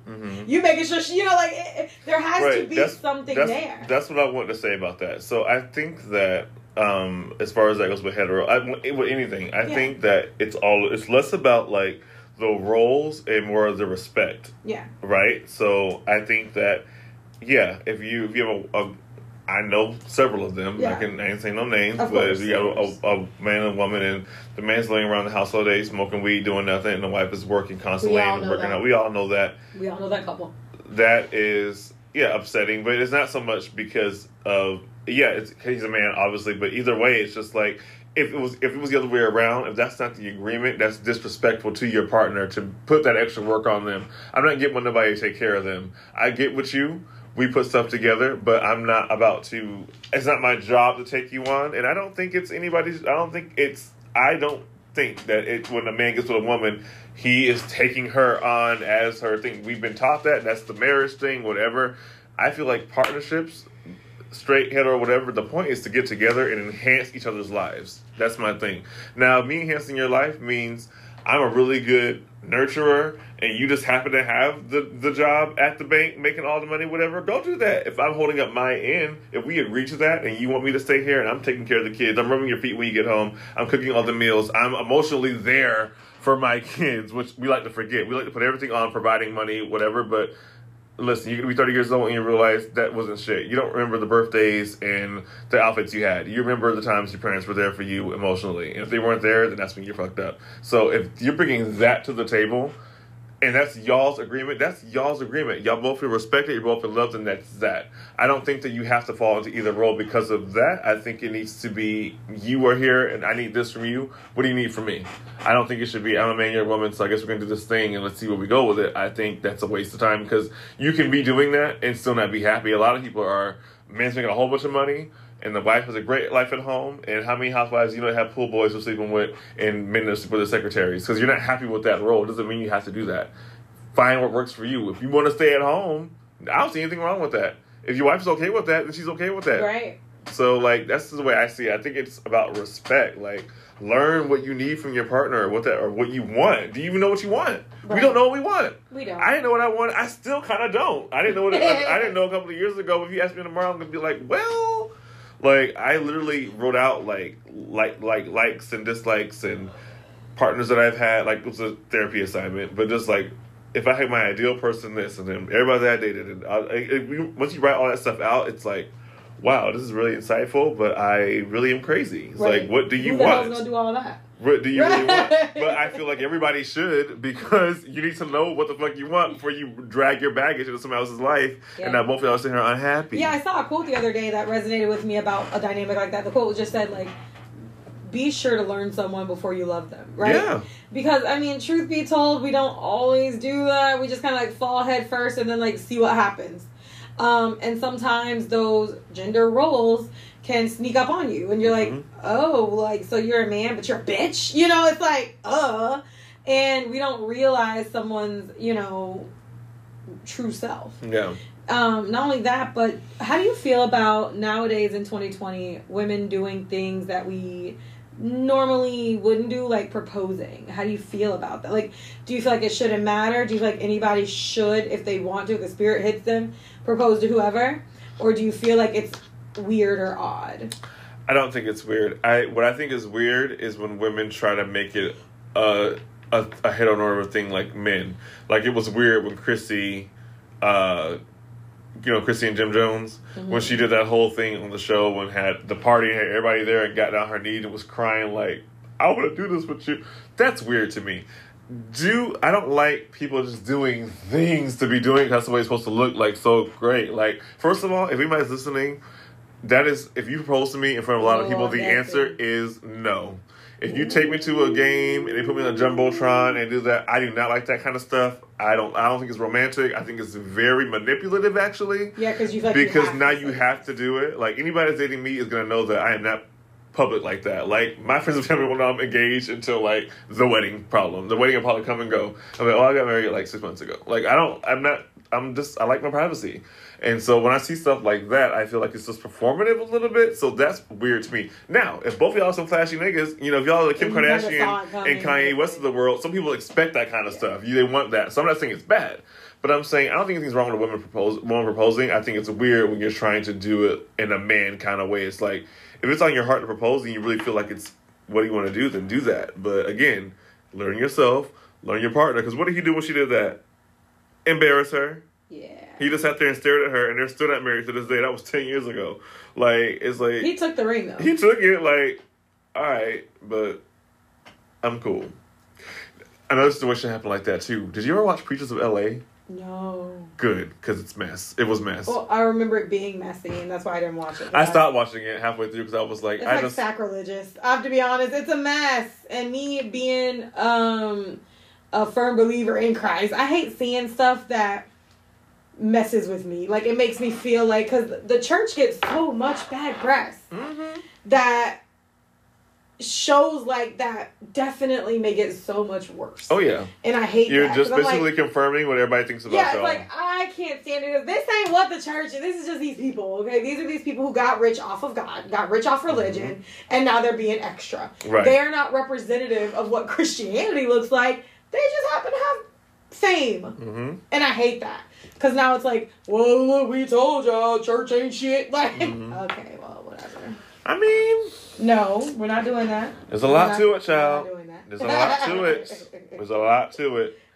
But that goes for anything. You can pervert anything. Right, but I'm not even going to get into that because it's a whole other thing. The point of that was, there was a scene on there with, I can't think of his name right now, it's escaping me, one of the ministers. And he's a notorious, I don't want to say playboy, but he's hadn't been married ever, and so he's with this one woman, and he's like... Not Dietrich Haddon, though, right? No.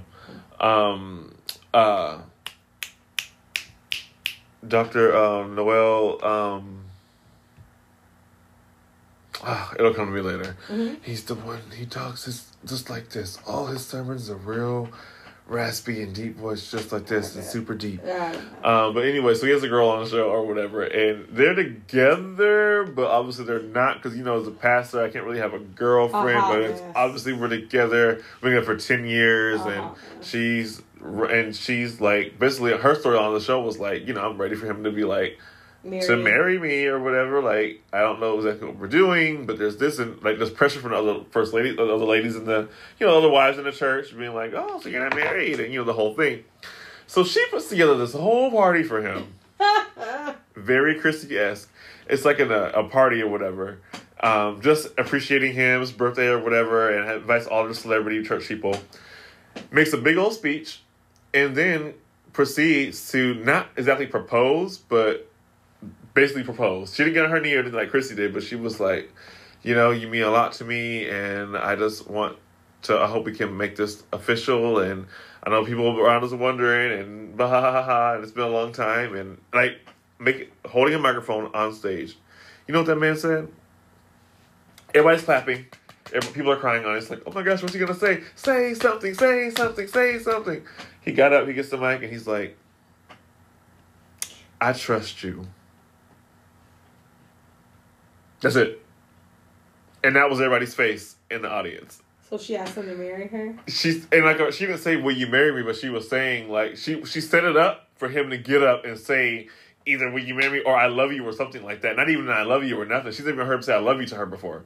And he grabbed her hand, took it, and said, I trust you.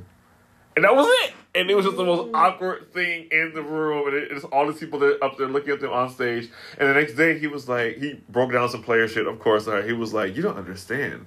When somebody says, I trust you, that's deeper than love. That's deeper than, what is marriage when you have somebody you really trust? How many people get married and don't trust the wives that they're with or trust their husbands? They really feel that when somebody trusts you with all that I got going on and I can say that I trust you, that right there, that's major. So I think you should be happy with that. Like, he said it, I was like, this is the most player shit I ever heard in my life. And I do want to clap my hands, and I hope to have that kind of level of skill someday. But, really?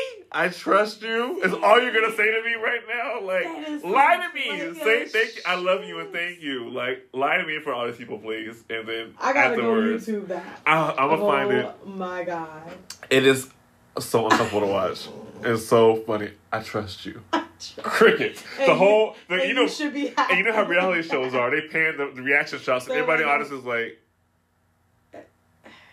he trusts her. What does that mean? Like, they were all like, ooh, say something, say something. Like, it's so funny, but yeah. Anyway, Sis played herself, and that's what all I'm saying is like, you were trying to make it a whole thing, and it didn't have to be that. You can have that same conversation with that man another kind of way, but you thought putting the pressure of the whole thing that we're taught. Oh, you got to get down and do this. You got to do this. You got to do the whole thing. We're on TV, all this stuff. And I just thought that's great if you're into that, because I'm a sucker for romance. I love seeing that stuff. When I see people get proposed to in real life, I cry. Like, I saw one, I did a wedding proposal when I was serving at Bankers Life Fieldhouse back in Indianapolis. I was a server, in my section, this guy was like, okay, so my homie, he's going to propose to his girl today.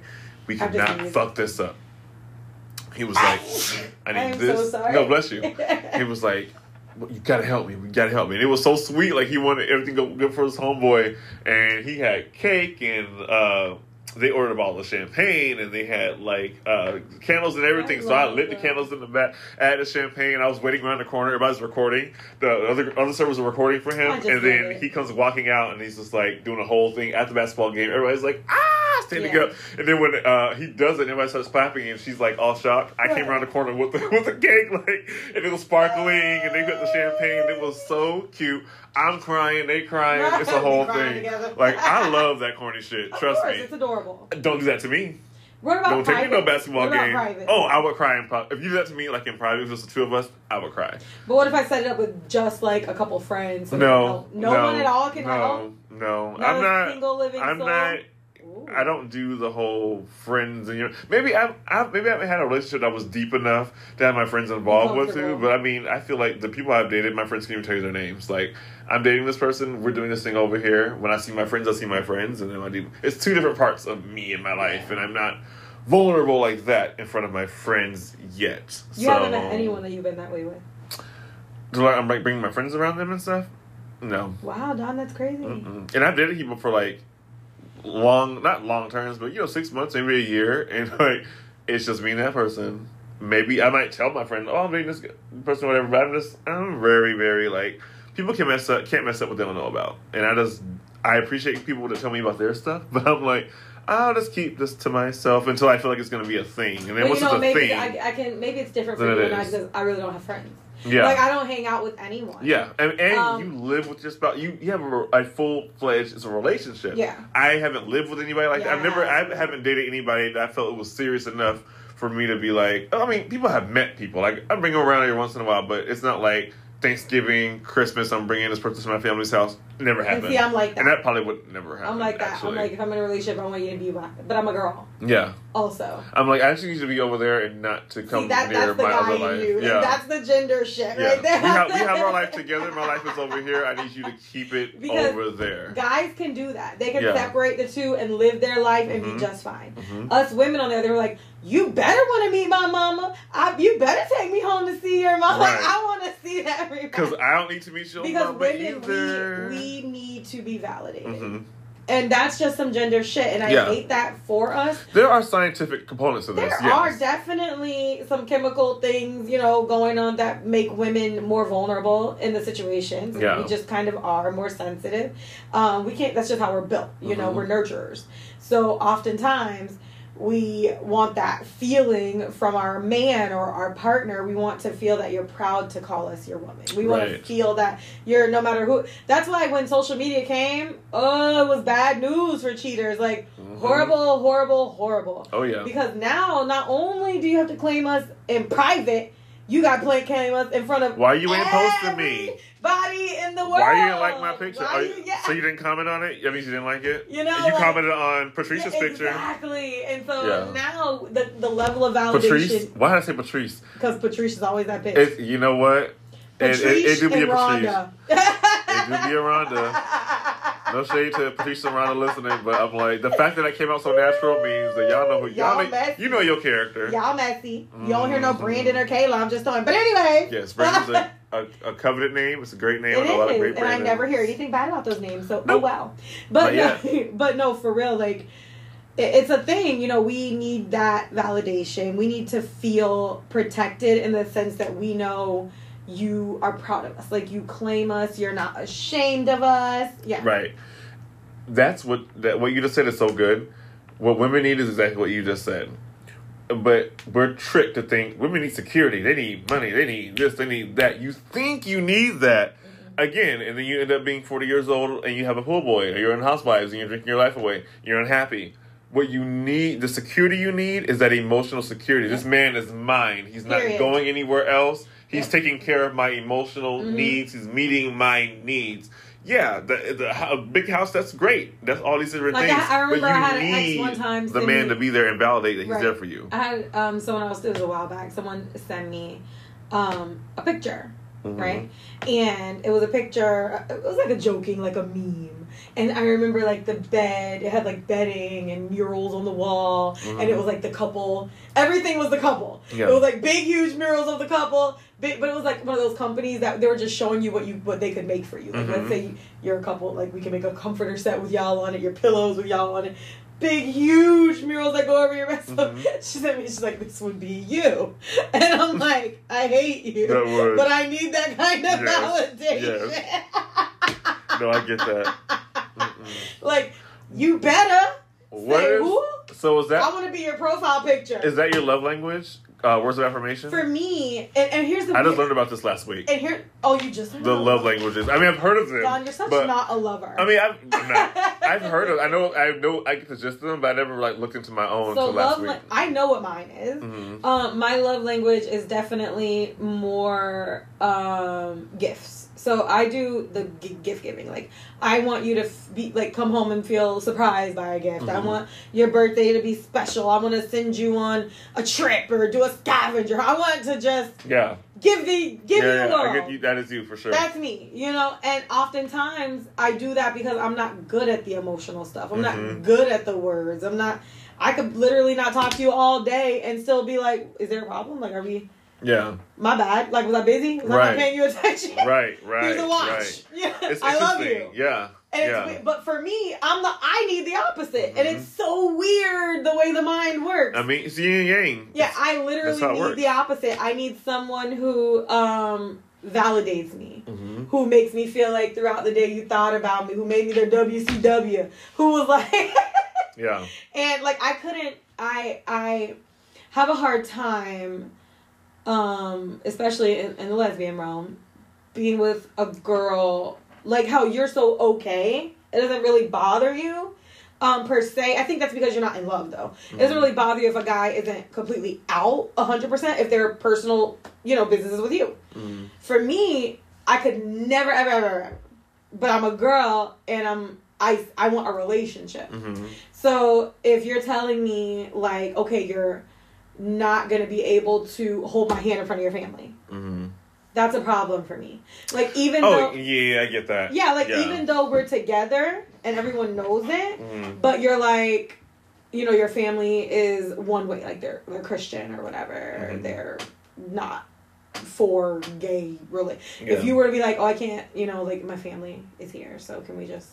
Like, we live together. They know we're together. It's not a secret. Yeah. But yet, I don't feel like you're proud of it. Right. And I don't feel like anyone should be doing anything they're not proud of. Exactly. No. So if you're not... That I can't do. If you're not proud of this, I don't want to be in it with you because now my feelings are hurt. Yeah. I feel like I'm dirty. Like, did I do something wrong? Like, we're a couple. I'm okay with you not being out all the way, whatever that means. But as long as you not being out is not impeding on my life, because I can do whatever I want to do. So if that's your life, then that's fine. But if it's stuff like that, like, oh, someone's coming in, I'm not going back to the closet for anybody, but I'm not pulling you out either. So I'll try and meet you halfway. And if it's just something I'm not going to do, it's something I'm not going to do. But yeah, basic stuff like that. Like, I'm not. It took too hard to get over that stuff. If someone were to tell me, okay, my mom is really against gay marriage or gay relationships, like, and I just don't want to have her feel awkward. So if I'm not telling you about your mama like that. So if she comes over, she can't come over. So I would just be like this.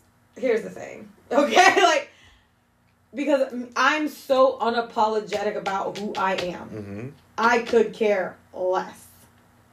I don't care anymore. Yeah. I don't have, and I get that it comes from a different place because my mom's dead. But my mom was super religious. And I would be hella nervous in front of her to do that. So I get it. But at the same time, I don't have that anymore. Yeah. So I'm a little more free. And I'm not saying it's fair. I'm not saying your parents should die so you could be free. Life's not fair. That's your circumstance. But I'm just saying where I am is where I am. And I could care less about my aunts. I could care less about my cousins. I could care less about my siblings. I don't care about that shit. Because at the end of the day... We're paying these bills. Right. We're looking in the mirror every day. And we're comfortable with our relationship. We're living together.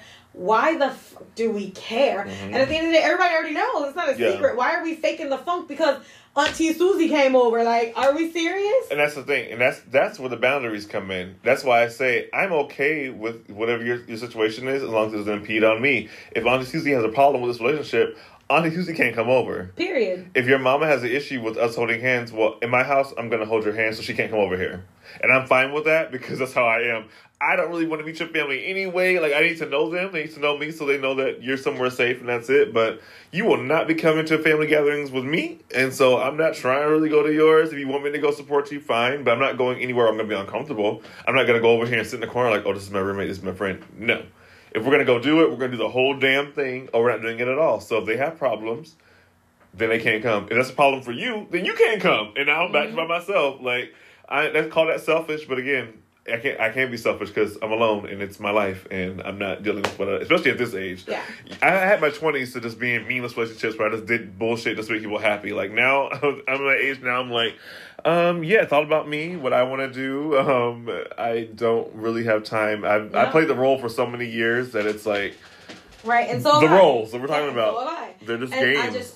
it bugs the hell out of me when people are like that. Yeah. Either, and then on top of that, like, and I think we talked about, when I talked about the download female thing, because it's a thing, you know, I can't stand the whole gender bullshit when it comes to the LGBT situation, because it's becoming, it has become, it's not becoming, it has is. become Yeah. so okay for a girl to be gay. Socially. Mm-hmm. And what I mean by that is the jokes that people, like I saw, I'm in these groups, you know, like funny groups on Facebook and stuff. Mm-hmm. And when I say okay, it's like I said, it takes away and diminishes those of us that have battled to get where we are. Mm-hmm. When you make jokes or make light of, or you turn on and turn off, it just, it really I mean, Nikki. annoys the hell out of me. She was lesbian for a But phase. I saw this, like I said, the group, there was a thread, and it was like, every girl has some percentage of gay in it, and what's your percentage? Really stupid. Because it's cute. Right. Cute, like, And so, I kissed a girl. yeah, so the girls are We're like, lesbians. you gotta get me drunk on a Saturday, da da da. You know, I'm gay then. That doesn't make you gay. Like, that does, like, I'm just like, shut the fuck up. It's Just very, very frustrating. 10%, you know. You either are or you aren't. There's no percentage, okay? You either, like, there's not a thing. Just say that you're a girl that likes to kiss girls, because, you know, it's a thing for you. That annoys me. It's annoying. It annoys the hell out of me.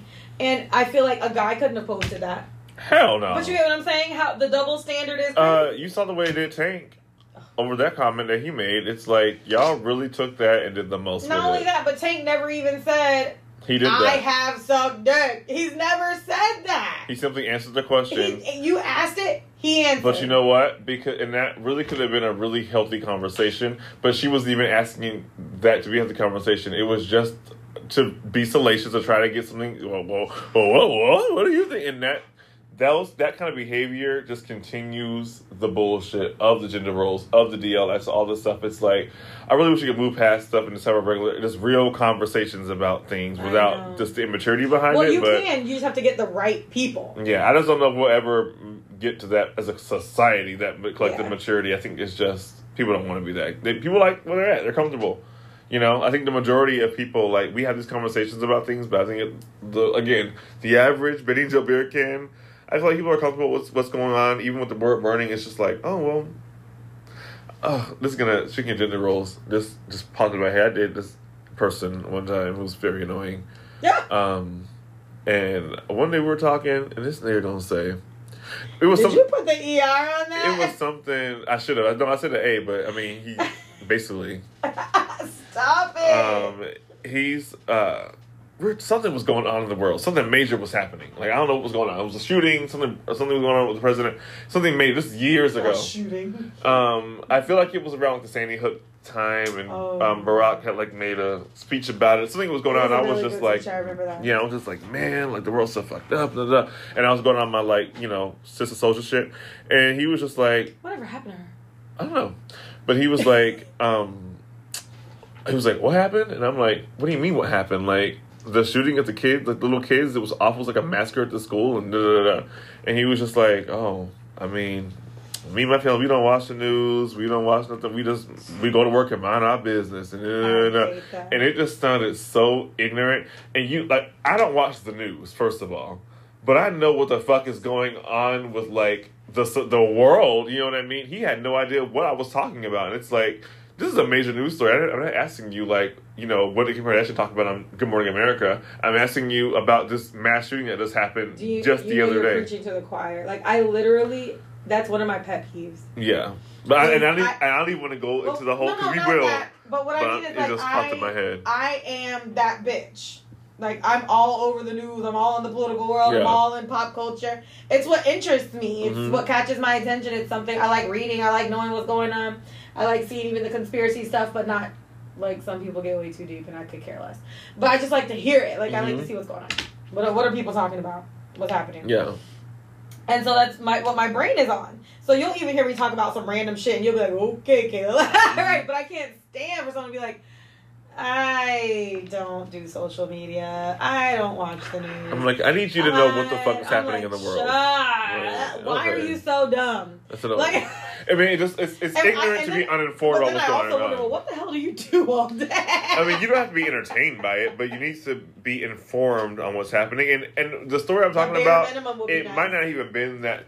Whatever it was, I just remember being so fired up about it and just being so instantly turned off when he said that, being like, pew. Yeah. So I'm going to get my stuff and go now because that was just, don't talk. We should just not even talk about this. That's what happens when you mix up best like politics and sex. Should never be two things that go hand in hand.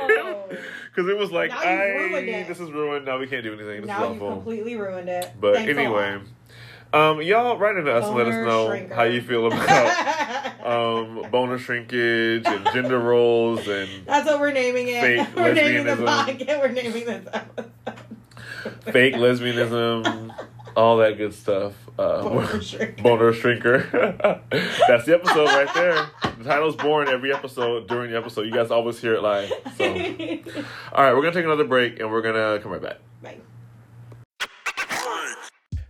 Hey guys, this episode is also brought to you in part by Sean Michael Co. Sean Michael Co. has a goal to create clothing for every situation in life while also striving to provide the most comfortable experience ever. So head on over right now to SeanMichaelCo.com, that's SHAN MichaelCo.com, and use my promo code DonB to get $5 off your total purchase. You're welcome.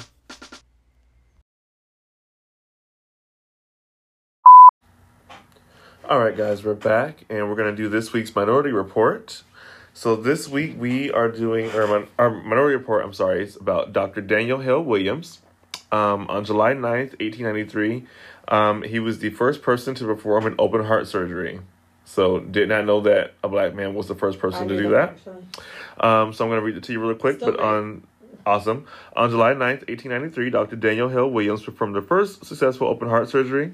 Dr. Williams founded Provident Hospital and Training School for Nurses in Chicago, Illinois on May 4th, 1891, the nation's first interracial hospital and nursing schools. 2 years later, on July 9th, 1893, James Cornish was admitted to the hospital after being stabbed in the chest. Dr. Williams performed the first successful open heart surgery on Cornish. Dr. Williams repaired a severed artery and a gash in the... Gonna skip that word. The sac that encloses the heart. The sac that encloses the heart. James Cornish was released from the hospital 51 days after surgery and lived for decades after the incident. Dr. Williams was born on January 18th, 1856 in Hollidaysburg, Pennsylvania, and died on August 4th, 1931 in Idlewild, Michigan at 75. So, again, that was this week's Minority Report, highlighting black and brown success stories that you may not have heard of. I definitely hadn't heard about that. Kay Nicole is familiar with it, but that's what we do this so we can I think it's only ourselves. from watching like little documentaries and stuff about black history facts growing up. I knew that we had like the first open heart surgery. I can't tell you like who the doctor was, but I knew that fact was true. Yeah. Awesome. But yeah, I mean, child, first everything. Everything. But just in case you didn't know, now you but know. Who are we? You know? But not saying anything. Just enjoy that little tidbit. But one more break, guys, and we'll close this thing on out. Hey guys, this week's episode is also brought to you in part by Valentino's Floral. Designer Brandon Williams brings an unparalleled vision and artistry to the world of floral design. Whether you need a beautiful bouquet for your loved one or flowers and decor for your wedding or event, visit valentinosfloral.com and together you can create something extraordinary. You're welcome.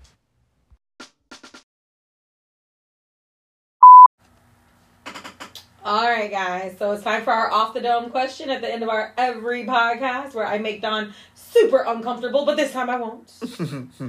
This time I have a more fun question.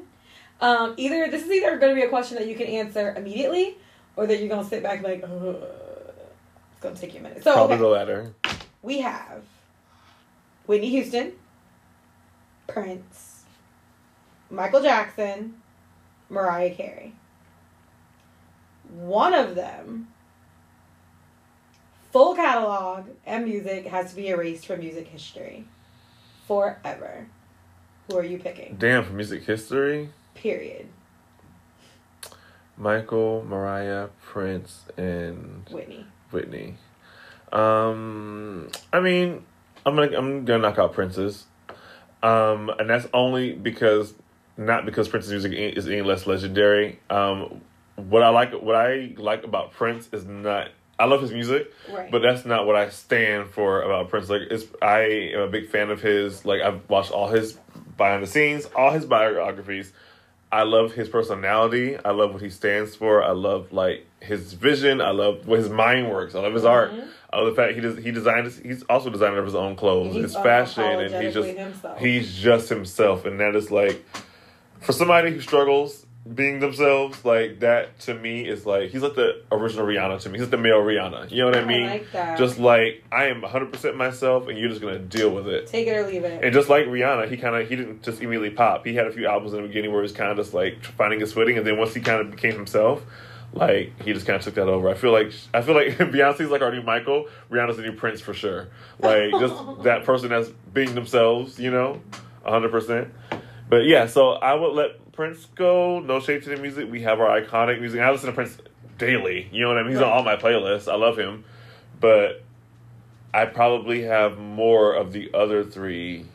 Like I have Michael, Whitney, and Mariah's full catalogs. Like I have every album of theirs on, each one of theirs on my playlist.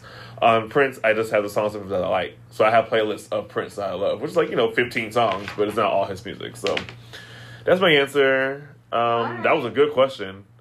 I feel like, it was tough. I love you, Prince. You don't get upset. I feel like I heard thunder just now outside. Prince, don't be mad at me. You hear that thunder just now? No. Something felt weird. Oh, I didn't hear it. It didn't happen. I'm just kidding. Oh my god. Okay, so I gotta think of one for you, which I have weeks to do this, and I never ever have Yeah, one. you getting on my nerves.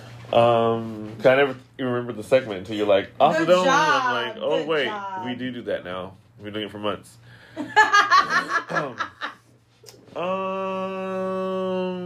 Okay.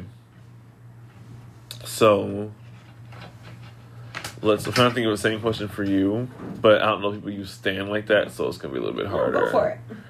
But I'm down for the cause. people's music you had to get rid of forever. Okay. So I don't though. I don't really know. Everybody knows who I stand for. That's not gonna work for you. Nope. I already asked you boxers or briefs. You didn't ask me that. Not that it matters. Oh, I thought I did. Boxers or briefs? On a man? On you. Next. When you're feeling your studness, I see you got your headband on. She got her do-rag on today, y'all. She got No, on I do Tim's. not. Do not listen to She got her that. jeans on. No, I don't. Listen, very much braced to the back. Give me very much Cleo. Yeah, right. No, she's not just like that at all. I don't know, Kayla. This is a really hard one. And I asked you all those questions last week. It took me a long time to come up with those questions. Don, I am thoroughly disappointed in you. I mean, it's not like you're not an interesting person, but I feel like I asked you a lot of I'm questions. not an interesting person, Don. Your words, not mine. You're very interesting. Okay, so like I said, so let's see. If you could do anything else in the beauty industry outside of makeup, like beauty or fashion or whatever, is there anything else that interests you that you would want to do? Like, or is makeup just your thing? No, I literally Not just beauty. I mean, entertainment in general. Like, if you couldn't do makeup anymore, what other entertainment industry type thing could you do? I'm really, I don't know if this will surprise you or you'll be like, yeah, I already kind of figured that. But I've always assumed that I would be like directing or producing. Child, don't move that. We can't afford this, child. You're not gonna drink so raw to the equipment. But I always wanted to do that. Kind of like, I like to be in control of things. Yeah. And I think that that's just one of my character flaws, maybe, or I don't know, but it's just something that I enjoy. Like, I always wanted to do my own thing, have my own whatever. And I also, in like another life, would want to like develop, like work on like a sitcom or like something, something like that. Like, I always wanted to write. Yeah. Things people don't know about me is I write a lot of poetry, which I don't even think I've told you that. But it's something I enjoy. It gives me peace, and I feel like I've always been better with the written word as far as getting out my feelings than I am verbally, and I do talk a lot.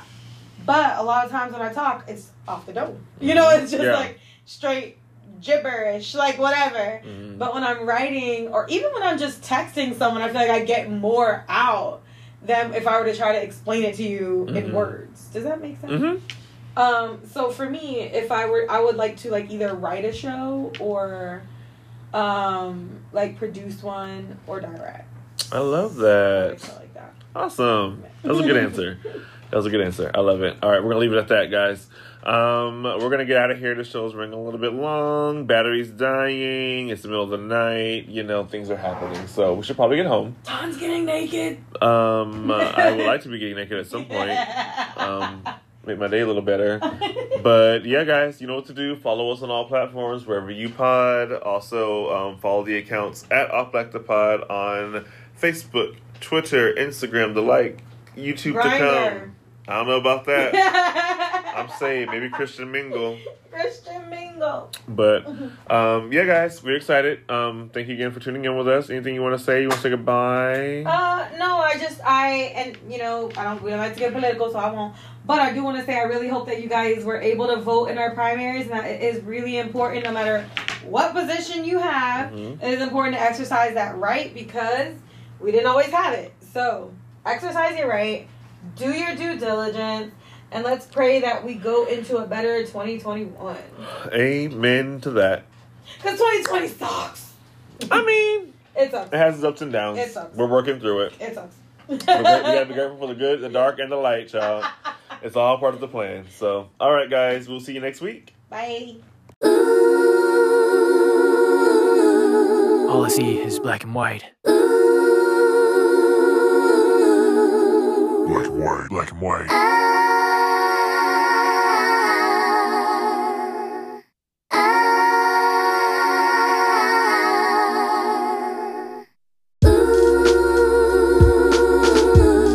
All I see is black and white. Black and white. Black and white.